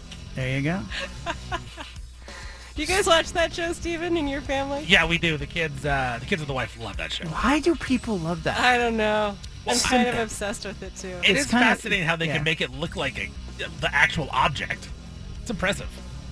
But I got to wonder what it tastes like when they're so good with the art, Yeah, but it tastes good according to the judges on there. I think it has a lot to do with the fact that it is, they're using a lot of wax. Fondant. Is that what that is? Fondant. Okay. There was a Beaverton girl on there. She got eliminated in the first round, though. You need to apply to be a judge so you can come back and report back if it's good cake or not. Yeah. Is it cake? Well, what does it taste like? Well, remember when there's a tiebreaker that comes down to the taste? Oh, I didn't know that. Tie goes the taste. I know Very way nice. too much about this show. Very nice. I just know that the guy from Wipeout ended up as the host, didn't he? Isn't he the same guy? No. Or no, is it Saturday he's- Night Live? He's SNL. Kind of a Saturday Night Live B actor. Yeah. He's not like Mikey the guy. Yeah. Hey, he's found All right. his niche, though. Is it cake? I bet he's getting paid well. We still don't know his name, but Is we it know cake? his show. Mikey Day. That guy. He's yeah. getting paid. We're going to do the 5 at 5. Jonathan Smith, Oregon State football coach, coming up about 5:24. Right about 5:24. See how accurate I am on that front. Anna, let's do it. The 5 biggest stories. The 5 at 5. The number one story as Anna sees it. Coach Prime voicing his displeasure with the NCAA. Offensive lineman Tyler Brown was denied immediate eligibility for the upcoming season. He transferred from Louisiana to Jackson State last season and has subsequently transferred to Colorado when Sanders became the program's head coach. He's seeking a waiver, citing mental health issues, to grant him immediate eligibility to play in the upcoming season, but it was denied by the NCAA. Sanders says it doesn't make sense. Some things just don't make sense. You say you really care about mental health, but when you have someone really dealing with mental health, there's a problem. Now, interestingly, the player himself posted a video to YouTube last week, and he talks about his struggles with mental health at length. He breaks down. He gets very vulnerable and talks about his mother, who is a single mother and had to support him through his efforts at Jackson State, and makes a pretty convincing case. You'll recall that there's a new rule adopted just earlier this year. Players who are transferring schools for a second time will only be granted immediate eligibility if there's a physical or mental health issue that has led to them transferring. Two things. There's two tentacles to this for me. A, I don't think the NCAA should be in the business of telling players who legitimately say, hey, I have a mental health issue, that they shouldn't be allowed to transfer.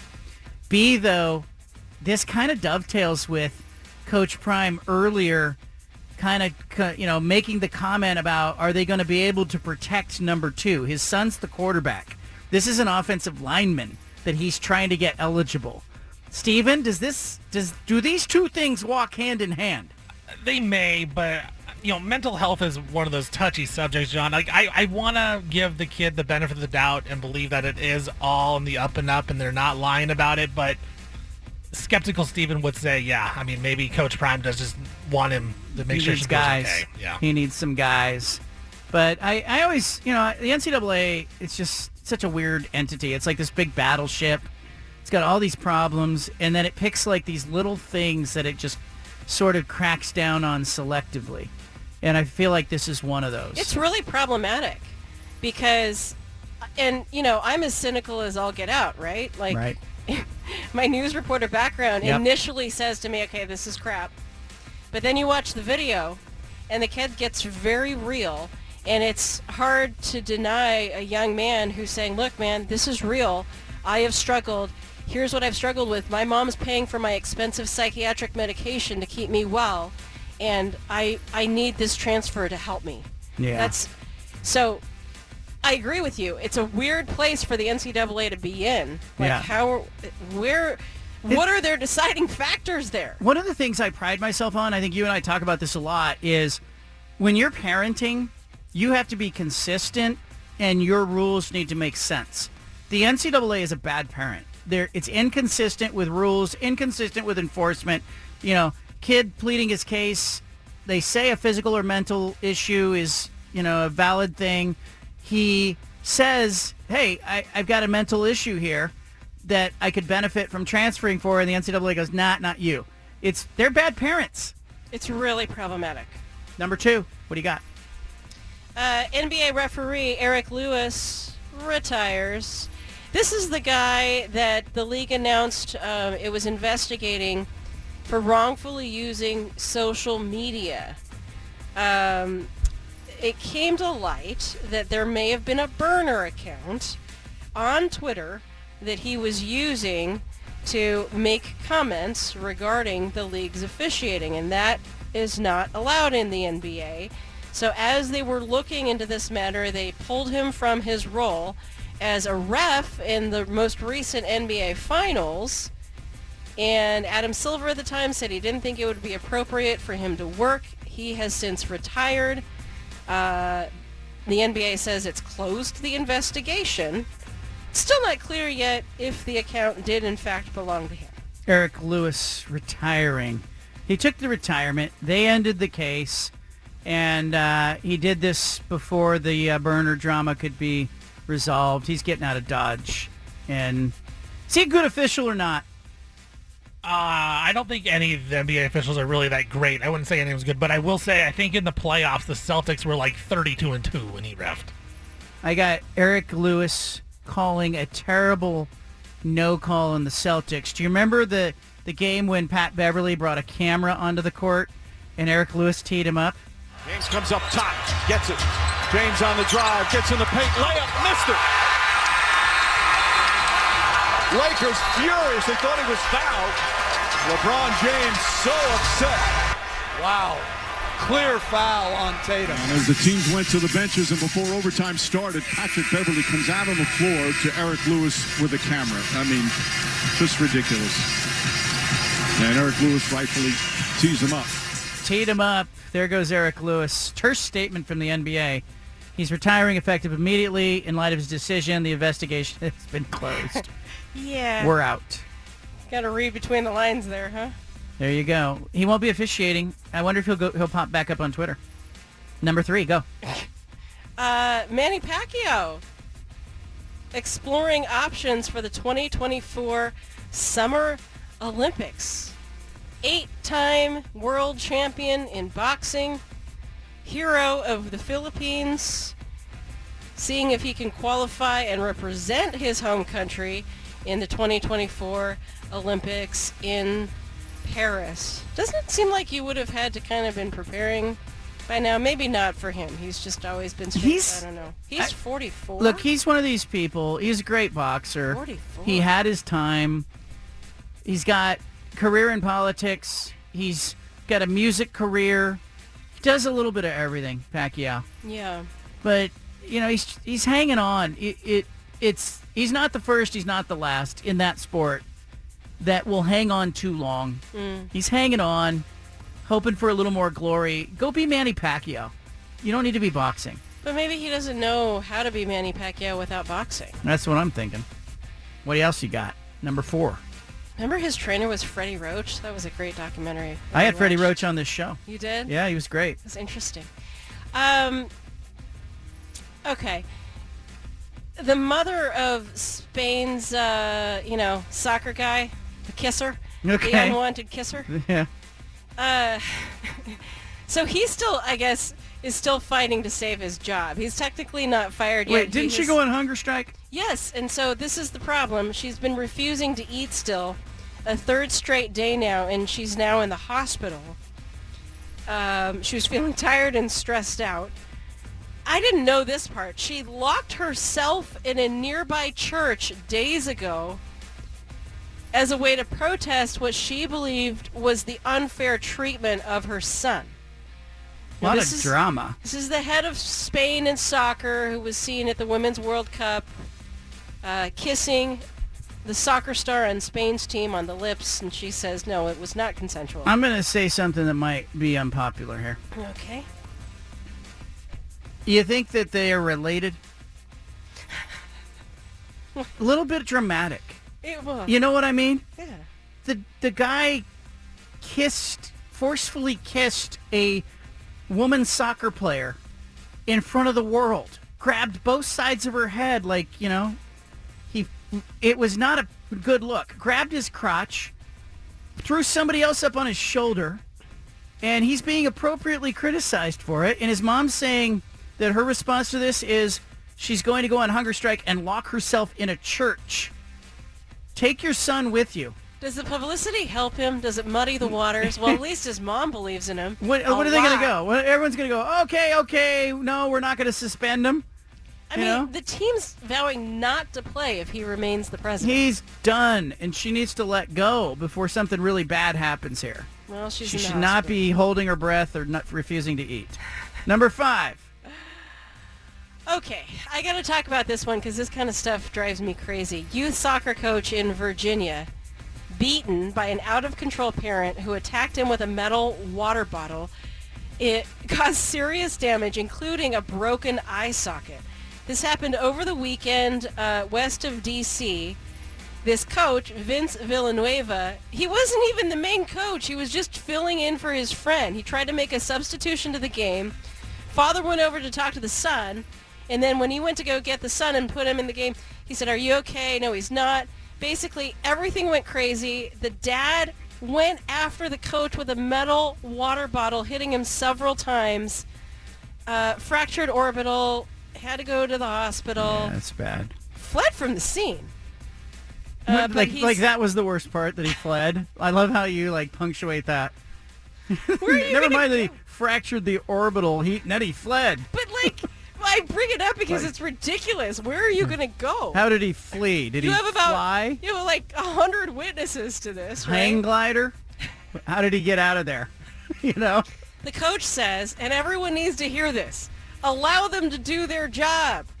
Just make it a fun environment. Kids have enough stress in life with everything else in the world. Yeah. Allow them to have that moment, some place to escape from it. Totally. It's youth soccer. I understand that parents lose their minds. We've seen it. We've seen it firsthand.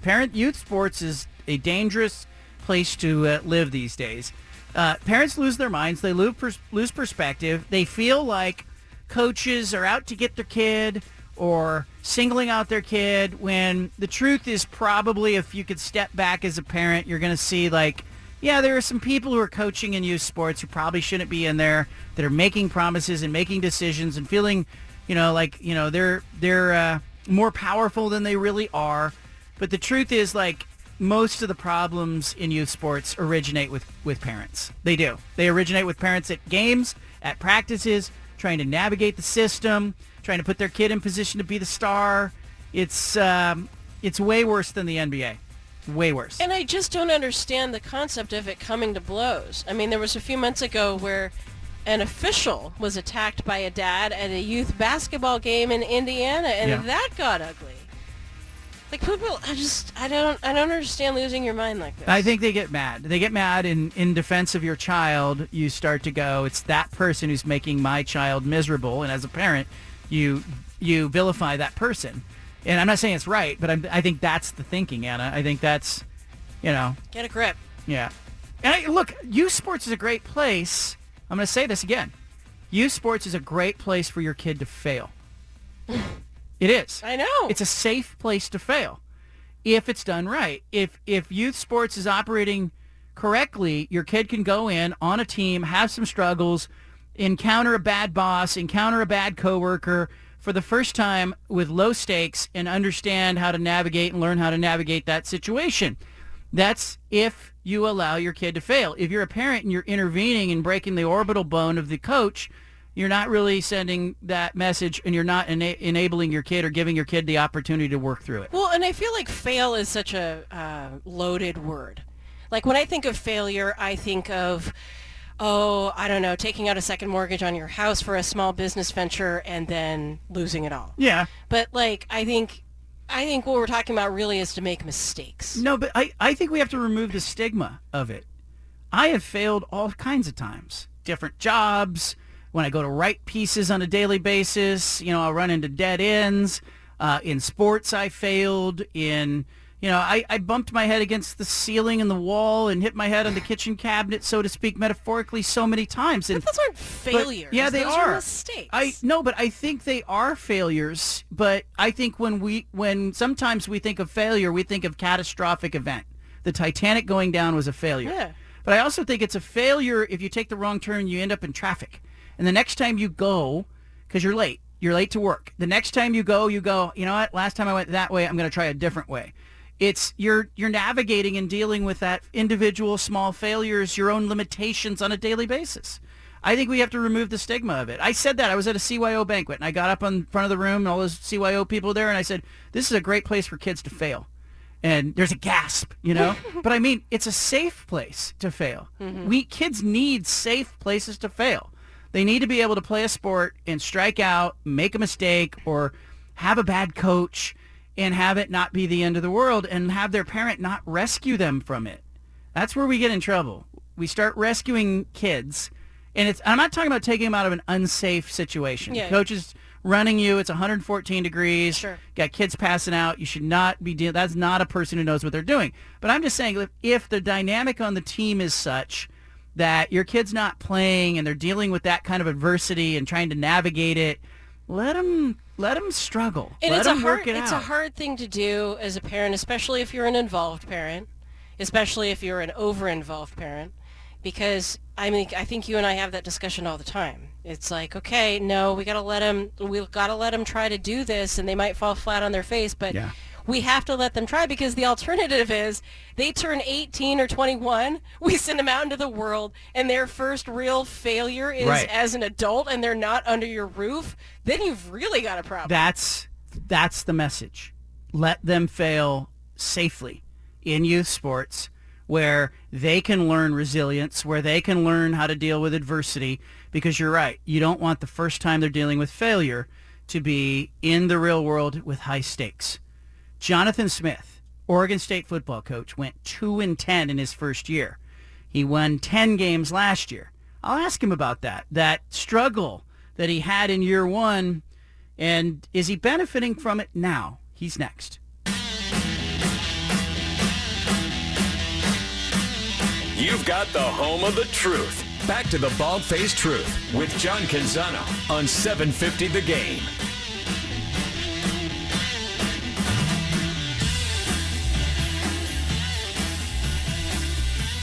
Coming up, Jonathan Smith, Oregon State football coach, will be with us. A safe place to fail. I go back and look, I played college baseball, but I go back and I remember being in Little League, and I can remember a couple of experiences when I talk about having a safe place to fail. I remember as a 9-year-old getting drafted and being put on a quote-unquote Little League major baseball team. My dad played professional baseball. He was in AAA with the Mets in 1969. Everybody in our town knew that my dad was a professional baseball player. And of course, as a 9-year-old, some team drafted me and put me with the 10, 11, and 12-year-olds. It looked like Nolan Ryan was on the mound. I couldn't even see the ball. It was an exercise in futility. But it was a good exercise for me to see that and see the level of play and struggle. And it was a safe place to fail. That's what I'm talking about with sports. I think sometimes youth sports, parents get involved. We want to jimmy rig the outcome for our kids. And I understand you want your kid to be successful, but don't rescue your kid and take the ability for them to be resilient and the ability for them to overcome an obstacle away from them, for crying out loud. Jonathan Smith, Oregon State football coach. He's got kids play baseball. Joining us now. Hey, on the youth sports front, can we dabble there for a minute before we get into the football? Yeah, sure. Let's talk about your youth sports experiences. Were they all glory? Did you have some struggles? What did you get out of sports besides trophies? Yeah, well, yeah, they were a bunch of fun. Didn't win every game. I can still remember giving up a couple home runs when I'm pitching in Little League to my buddies, who then you saw the next day at school, and they wanted to tell you about it. And it was great for me playing baseball and basketball, and having some ups and downs and teamwork and all of that. When I talk about safe place to fail, as a parent, you may watch your kid struggle in a youth sport. And I guess my argument is I think kids can get something out of, they can grow in confidence, and they can, you don't want them as an adult or even a college kid encountering adversity for the first time without a parent there to rescue them. Yeah, I'd agree with you there. There's no question that adversity and maybe a big stage and a big moment in Little League, whether it works out or not, overcoming and bouncing back. I think that builds self-esteem in all of us when we got challenges and sometimes fail, but you get back up, and once you improve and get it figured out the next time, that builds your self-esteem. You got the job at Oregon State, and you walked in, and that first season was a bit of a struggle. I remember you getting a late season win at Colorado, but what else did you get out of 2-10? Yeah, it was what we signed up for. Had a lot of work to do, and you learned a bunch. I think our approach year one was continue to dive into the player, knowing that we wanted to be able to develop some guys over a long haul. And the light at the end of the tunnel, it wasn't very close that first year. But I do look back, and the consistency of our approach, I think that's paid dividends in the years moving forward. Was it hard when you weren't getting a result? Or maybe it was the Colorado game late in the year where you got one and you were able to hold it up to the guys and go, look, this is what you got the result. Like, is it difficult when you're not getting wins to continue to preach that message? Oh yeah, man, it's hard to keep a belief and all of that when you're not getting in the win column, and that's tough stuff. And that's part of coaching. That's part of playing the game. You're not always going to win. You got to stick to a process that you believe in and be consistent with it, and always feel like the light's at the end of the tunnel. That was a fun win to have that first year. Definitely remember it. Over there, go to overtime. Yeah. And I want to say that locker room was full of guys that never won on the road in their whole career, so it was like their first win on the road. So yeah, it was a great day. All right, you guys are going on the road. It's always tough to win on the road. You're playing a team that's already played a game. What do you see on film when you look at San Jose State? Yep, let's see a sound scheme on all three phases, but I was going to say offense and defense. The quarterback stands out. I mean, this guy, he can move. He's accurate. He's played a lot of football. You can just see his experience with his decision-making. He's a threat. I mean, this guy's thrown over 70 touchdowns in his career, so that stands out. And they didn't back down to anything. They're going toe-to-toe into halftime, one-score game, and really just a few plays kind of broke the thing open. Obviously, the kickoff return for a touchdown, but SC goes for it on a fourth down, close to midfield, and they convert it. SC made the play, but things are a little different if they don't. So this is going to be a challenge, like you're saying. First game, it's on the road. Playing against a team that's got a bunch of pride. They've been winning games for multiple years now, and they're going to bowl games. So, yeah, it's a serious challenge that got our attention. Anthony Gould was on the show earlier. He talked a little bit about, the fact that there is a little chip on the shoulder this season. How do you keep that from being too heavy? Meaning you won't want it to be a distraction, but you want it to be motivation. Yeah, we want to play with an edge, and there's no question that these games mean something. They can put a ton of work into them. And so we're going to respect all but fear none as we approach each week and going into the thing. And Anthony Gould, I think, represents the to a T. You talk about a chip on his shoulder, one of my favorite players on this team. The player he's turned into be. Huge plays for us last year and counting on a bunch of them this year. DJ is your starting quarterback. I know you talked in the news conference kind of about what set him apart. Is it decision making? Is it is it his experience? What did you see? Well, he kind of separated in a couple scrimmages. I mean, we put the ball down and let these guys operate and go play, and he moved the offense and scored points. He was good with his decisions in those, and that kind of separated. Just looking at the body of work of fall camp, there's no question he has experience in big stages and big stadiums, and that's helped him. I think his approach with his teammates has been awesome, and there's a real belief that him pulling the trigger for us, we can do some cool things. He's not coming into a situation where he has to throw for 350 yards and 4 touchdowns every game, and I think in a lot of ways it's a great situation for him. But how do you kind of balance keeping the identity of the team, adding him into the fold? I still want to say you're going to run the football or you're going to challenge the other team to stop you. Yeah, I mean, we want to have some balance. We want to make the game physical. At the same time, if we feel like we can get some things going in the pass game, we're not going to hesitate to call multiple passes and put the ball in his hands and let him go, because we do got some guys on the outside that can make some plays. But I just think in general, I want to be good at both, throwing it and running it. And then you go enter into a game and see what's working and be able to change it up. And I do think we got to be able to take a step. I just look at over the overall the whole season, the type of offenses, quarterbacks we're going to see in this league this year, we got to be able to score a little bit. You know, it's interesting because I have found, like, I've seen you on the sideline right before the games, and if there's a Dodgers-Giants series going on, you're sort of staying a little loose. You know, you're not one of these coaches who's like running around the field, you know, intense and right before kickoff. Is that because you feel like you've done the work to that point and you don't benefit from being tight on game day, and you want to kind of set, give me an idea. Like, it feels like the preparation, you're in the meat of the preparation right now, but by Sunday, right before kickoff, it's more just, hey, it's in the hands of the guys. Let's see how they react, and let's see what positions we can put them in. Yeah, I mean, you get in right before the game, you put a lot of work in, and you got to feel good about the approach you took leading up to that point. And so I'm trying to just kind of be consistent to who I am. I think these guys are going to be excited to play. They're not going to need me to all of a sudden jump with a ton of excitement. They put a lot of work into this thing.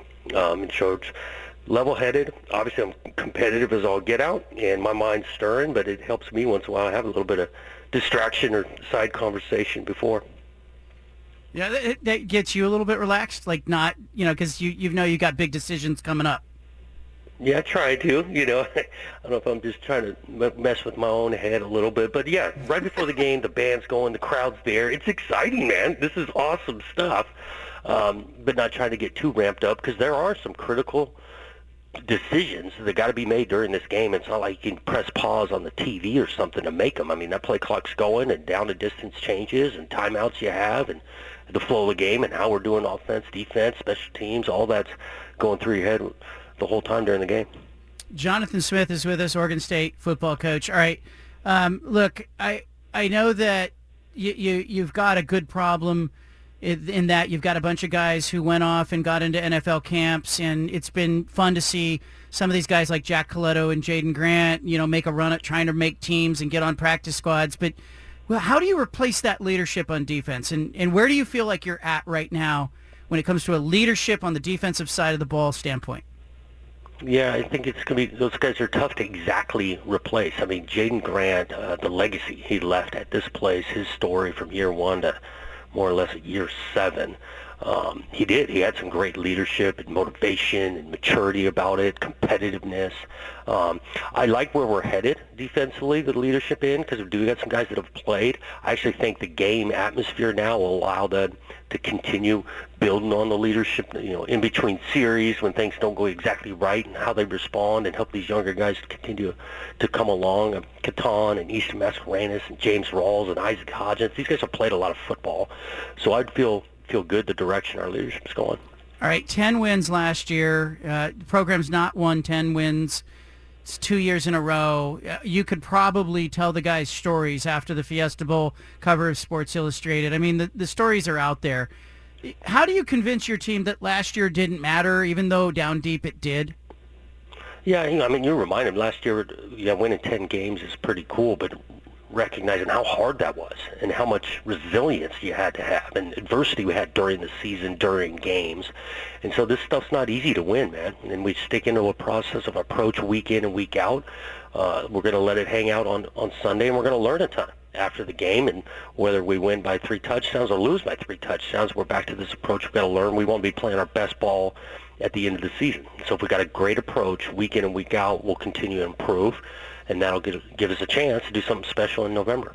All right, I'm going to Salt Lake City and going to catch the Florida-Utah game tomorrow night, and then I'm headed to the Bay Area for your game because I think those 2 games are the biggest games in the conference. Do you watch the other games? I guess you watch the San Jose State USC game, but will you tune into Florida, Utah, just to kind of get your mind in football mode?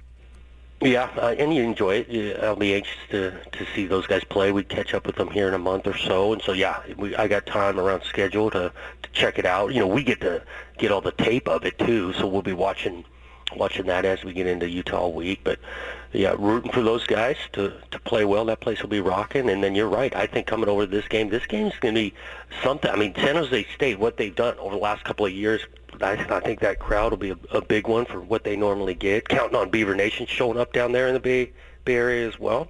It'll be good to see you. Yeah, I know it's that coaching staff. You're familiar with those guys. They're good coaches. They're a good team. Any chance of it being a trap game? Is there such a thing as a trap game in week 1? I don't think so. I mean, just in general. I mean, each week, these guys, all of us know how competitive these games are, and people win that maybe not many expect to happen. But this is college football. You got to bring your A game each week, and that's what we're going to try to do. All right, I'm going to let you go. I appreciate you jumping on with us. Good luck to you. I'll see you Sunday at the stadium. Nice day game. You all right with the day game? No question. I wake up, quick walk through, and get to the stadium. It's awesome. All right, I'll see you there. Good luck to you. Okay, thanks, John. Travel safe. All right. Jonathan Smith, Oregon State football coach. I'll tell you a takeaway I have in listening to Jonathan Smith and Dan Lanning both this week and talking to coaches over the years about this time. I don't think they're nervous. I think they're all business at this time. I felt it in Dan Lanning on Friday. Like as he was giving answers, he was talking. It was a good interview. It was fine. I think he's a little tight. Not because he's nervous about Portland State, not because it's just that time of year where there's some pressure coming. Your team's going to be on the field, and I think head coaches are focused on the performance of the team, how do they look, the procedural stuff, and, there's a lot to do before they kick off a game. And I think on Friday, I heard it in Dan Lanning. He wasn't as loose, even talking about Pacino and The Godfather, whatever we were talking about that had nothing to do with football. And Jonathan Smith, just a little tight. Stephen, are you getting what I'm putting down here? I'm not saying it's a bad thing. I just think the coaches in general on about Wednesday of week 1 are going, hey, we have a game this week. They're in game mode. Yeah, no doubt. And it's not nervousness. It's kind of like an excitement, but at the same time, it's like, has all this work we've put in, is it going to work? Right? They're not nervous about the actual game. They're just nervous about I just did all this work for this whole season, recruiting, everything, and it comes down to, one couple hours on Saturday or on Sunday. I think I'm with you. It's not nervousness. It's more, it's excitement, but I mean, I don't know. Just not, I don't know. It's hard to explain. You're right. They were not as personable as they usually weren't as excited, I would say. And I think there's a tightness. There's a little tightness to the act and to the interview that is evident to me. And I'm not saying it's bad. Don't at me and be like, he said Jonathan Smith was tight. No, I just think it's more like they're in business mode at this point. It's almost like since the expectations are so high, there's some expectations to them this season. Where last season, Dan Lanning's first season, Jonathan Smith, wasn't expected to win 10 games. This year, both teams are expected to be really good. So I think you're right. I think it's a little bit of tightness and the fact that they are supposed to be good. Has all the work in the offseason worked out? We'll find out. I did a podcast with John Wilner of the Bay Area News Group earlier today, and we handicapped and talked in depth about the Oregon game against Portland State and what we're looking for, and the Oregon State game. We talked about all the games, but I pulled the audio from those two snippets. I'm going to play it in the next segment so you can hear Wilner and I debate whether there's such a thing as a trap game in week 1. I don't think there can be. I don't think you can go on the road against a team you just saw play. San Jose State played against USC, played them pretty tough in the first half. I don't think you can go on the road and walk into that environment and go, oh, we're looking past it. Not when you have UC Davis and San Diego State and Washington State in your next 3 games. If you had Oregon in your next game or you had USC in your next game, maybe you could say it's a trap game. I don't think there's such a thing for Jonathan Smith and Oregon State. I do think that game's going to be closer than expected because they're going on the road and because they're playing a team that's got some guys. The quarterback's good. He's got receivers. They'll put up some points, I think. But I think Oregon State's going to win that game. I don't know if they're going to cover the 17 and a half, but I'm picking them to win the game. But you'll hear Wilner and I debate it next. Also, we talk about what we want to see in the Portland State-Oregon game. I want you to leave it here. You got the bald-faced truth statewide right here in the BFT Radio Network. So much more ahead. We got a great week of radio. Leave it locked in right here.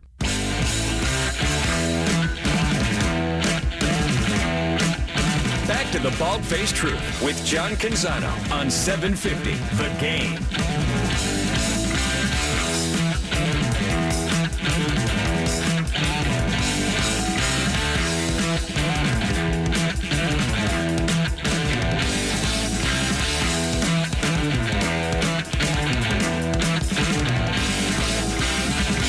John Wilner and I host a podcast. We co-host it, Canzano and Wilner, the podcast. You can grab that podcast on Apple Podcasts, Google Play, SoundCloud, wherever you get a podcast, you can find Canzano and Wilner. On today's episode, if you want to grab it, we handicap the Pac-12 Week 1 games. We went wire to wire, and I want to just pull out a couple of them. I want to pull out our conversation about Oregon and Portland State, that game taking place on Saturday at Autzen Stadium, and then pull out the conversation we had about Oregon State and San Jose State, the game taking place on Sunday. We mostly see the Oregon game the same way. You know, Bruce Barnum came on yesterday's show. You heard him here. He talked about, the fact that he believes his team is really fast, but he doesn't think necessarily that it will show in this game against Oregon because they are blistering fast. But we have a conversation about that, and you can hear it here as we pivot to the noon game on the Pac-12 networks. Portland State going to Oregon. Dan Lanning, one of the fastest teams in major college football, playing against a Portland State team that is billing itself as the fastest team in their division. And so in the lower division of Division I football, Portland State saying, hey, we're the fastest team in our division. They're the fastest team in their division. Oregon's speed, I think, is too much. And, I think they run away with this one comfortably. I also talked with Bruce Barnum, the Portland State coach. He told me, his focus is on winning games. They have Wyoming next week. I think down deep, Portland State thinks it has a shot at Wyoming. And I won't be surprised in the fourth quarter of this game if Oregon's up by 3 scores, if Barnum pulls his starters and it really gets away from Portland State. So keep an eye on that if you're somebody focused on that game. Yeah, a blowout, game over by, 1 o'clock, 1:15, I would think. I am curious to see Oregon's offense with Will Stein, the new play caller, but this is not going to be a very good indication, right? Because they're going to keep things under wraps and only do the bare minimum here to get through and get into week 2. I do share John Wilner's intrigue as it pertains to seeing Will Stein, seeing Bo Nix, seeing some of the Oregon players. I'll be curious to see how physically dominant they look, how fast they look. I'll be looking at the defense quite a bit, the receivers with Bo Nix. How does that all look? Offensively, I agree. We're not going to see a ton of creativity. I don't think they're going to empty the playbook in a game against Portland State. They've got Texas Tech. Oregon has Texas Tech in week 2 in Lubbock, Texas. I'll be on the scene for that one as well. But we also talked about Oregon State and San Jose State, and it was a very different conversation. We did not see that game the same way. Wilner is calling it a trap, and he will not be surprised if San Jose State wins it. I think it's a potential trap, but I think Oregon State knows the stakes. Listen to our conversation about that one as I set up the Oregon State Week 1 game. Oregon State, San Jose State, Sunday game, CBS, 12:30 in San Jose. I'll be at this game as well as the Thursday night Utah-Florida game. This will be my second game of the week. I'm excited to see this game. And San Jose State coming off a respectable loss to USC. The spread is 17.5 with a total of 54.5. And I think that if there's going to be an upset, a big upset, I got this one circled. I think the Beavers are going to be really pushed, right? This is a great example of a team playing not only its first game of the season, but its first game with a new quarterback. And San Jose State's lying in wait, and they have gotten themselves, they sharpened their execution by being able to play USC last week. And San Jose State's not a bad team, and they can move the ball. So I think there's a chance that this is an outright upset. I certainly like San Jose State to cover, but I think they can win the game. And Oregon State is going to have to really execute efficiently for a season opener if they're going to get out of there with a victory. Because I think San Jose State, this is a perfect setup for an upset. I think it's a dangerous game. But I think Oregon State comes in to this season with another great offensive line, a quarterback in DJ Uiagalelei who will get his first start. He's been in big environments at Clemson, and I think that matters in this kind of game. But San Jose State, they've got some guys, and they've got a great coaching staff, and I think it presents a dangerous matchup. I agree with you that San Jose State and the points is the play, but the Beavers, they're playing with a chip on their shoulder, Wilner, and if you're telling me that a program that got told that they're left behind is going to be a no-show in week 1. I would be really surprised by that. So I think that Oregon State wins a very tough physical game. I think they make it tough and physical, but I think it does not come without risk and danger, and I think San Jose State will score some points in this game. So I think you're right to see it as a potential trap, but I think Oregon State survives it. I am very curious about Oregon State, right? Because I agree with you that they've got, and Washington State too, a chip from the Pac-2 situation.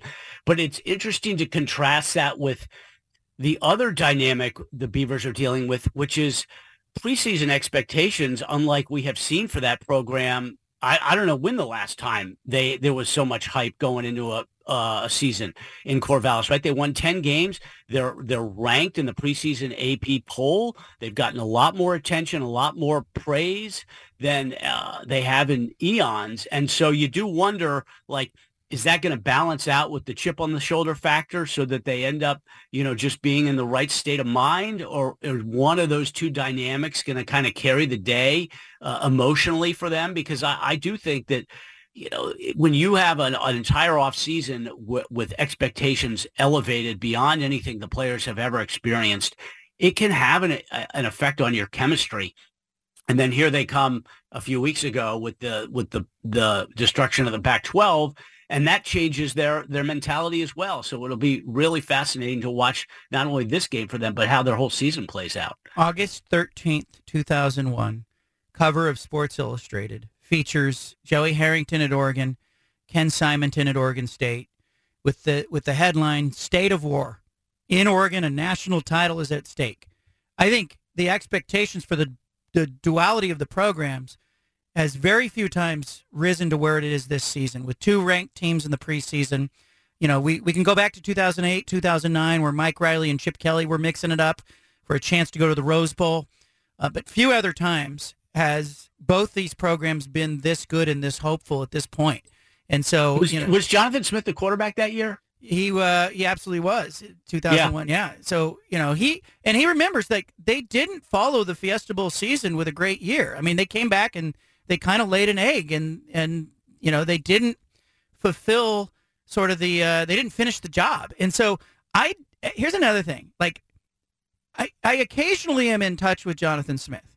I have found him a little more distant this offseason. And I thought maybe it was because, he was just trying to get away.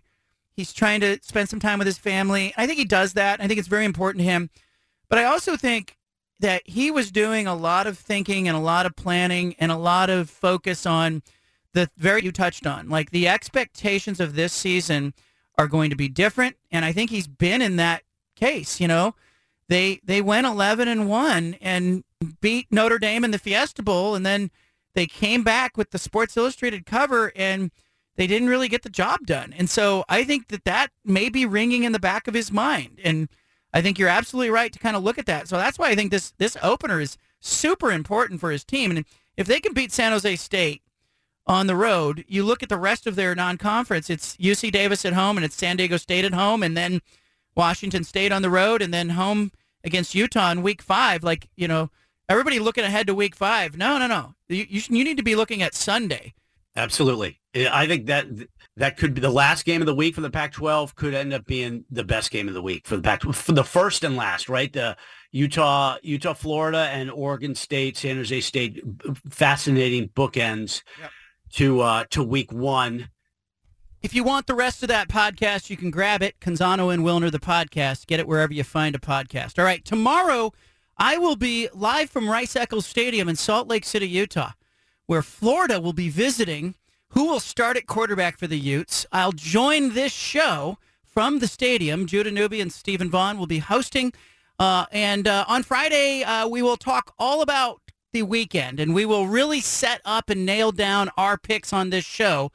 San Jose State, an Oregon State game is on Sunday. The Ducks will be playing Portland State on Saturday. It's going to be fantastic stuff. Great theater. And yes, college football is officially finally here. Great stuff today. Grab a podcast of this show wherever you find your Bald Faced Truth Radio Show podcast. And we are back tomorrow with another great show. The Bald Faced Truth is not here for a long time, just a good time.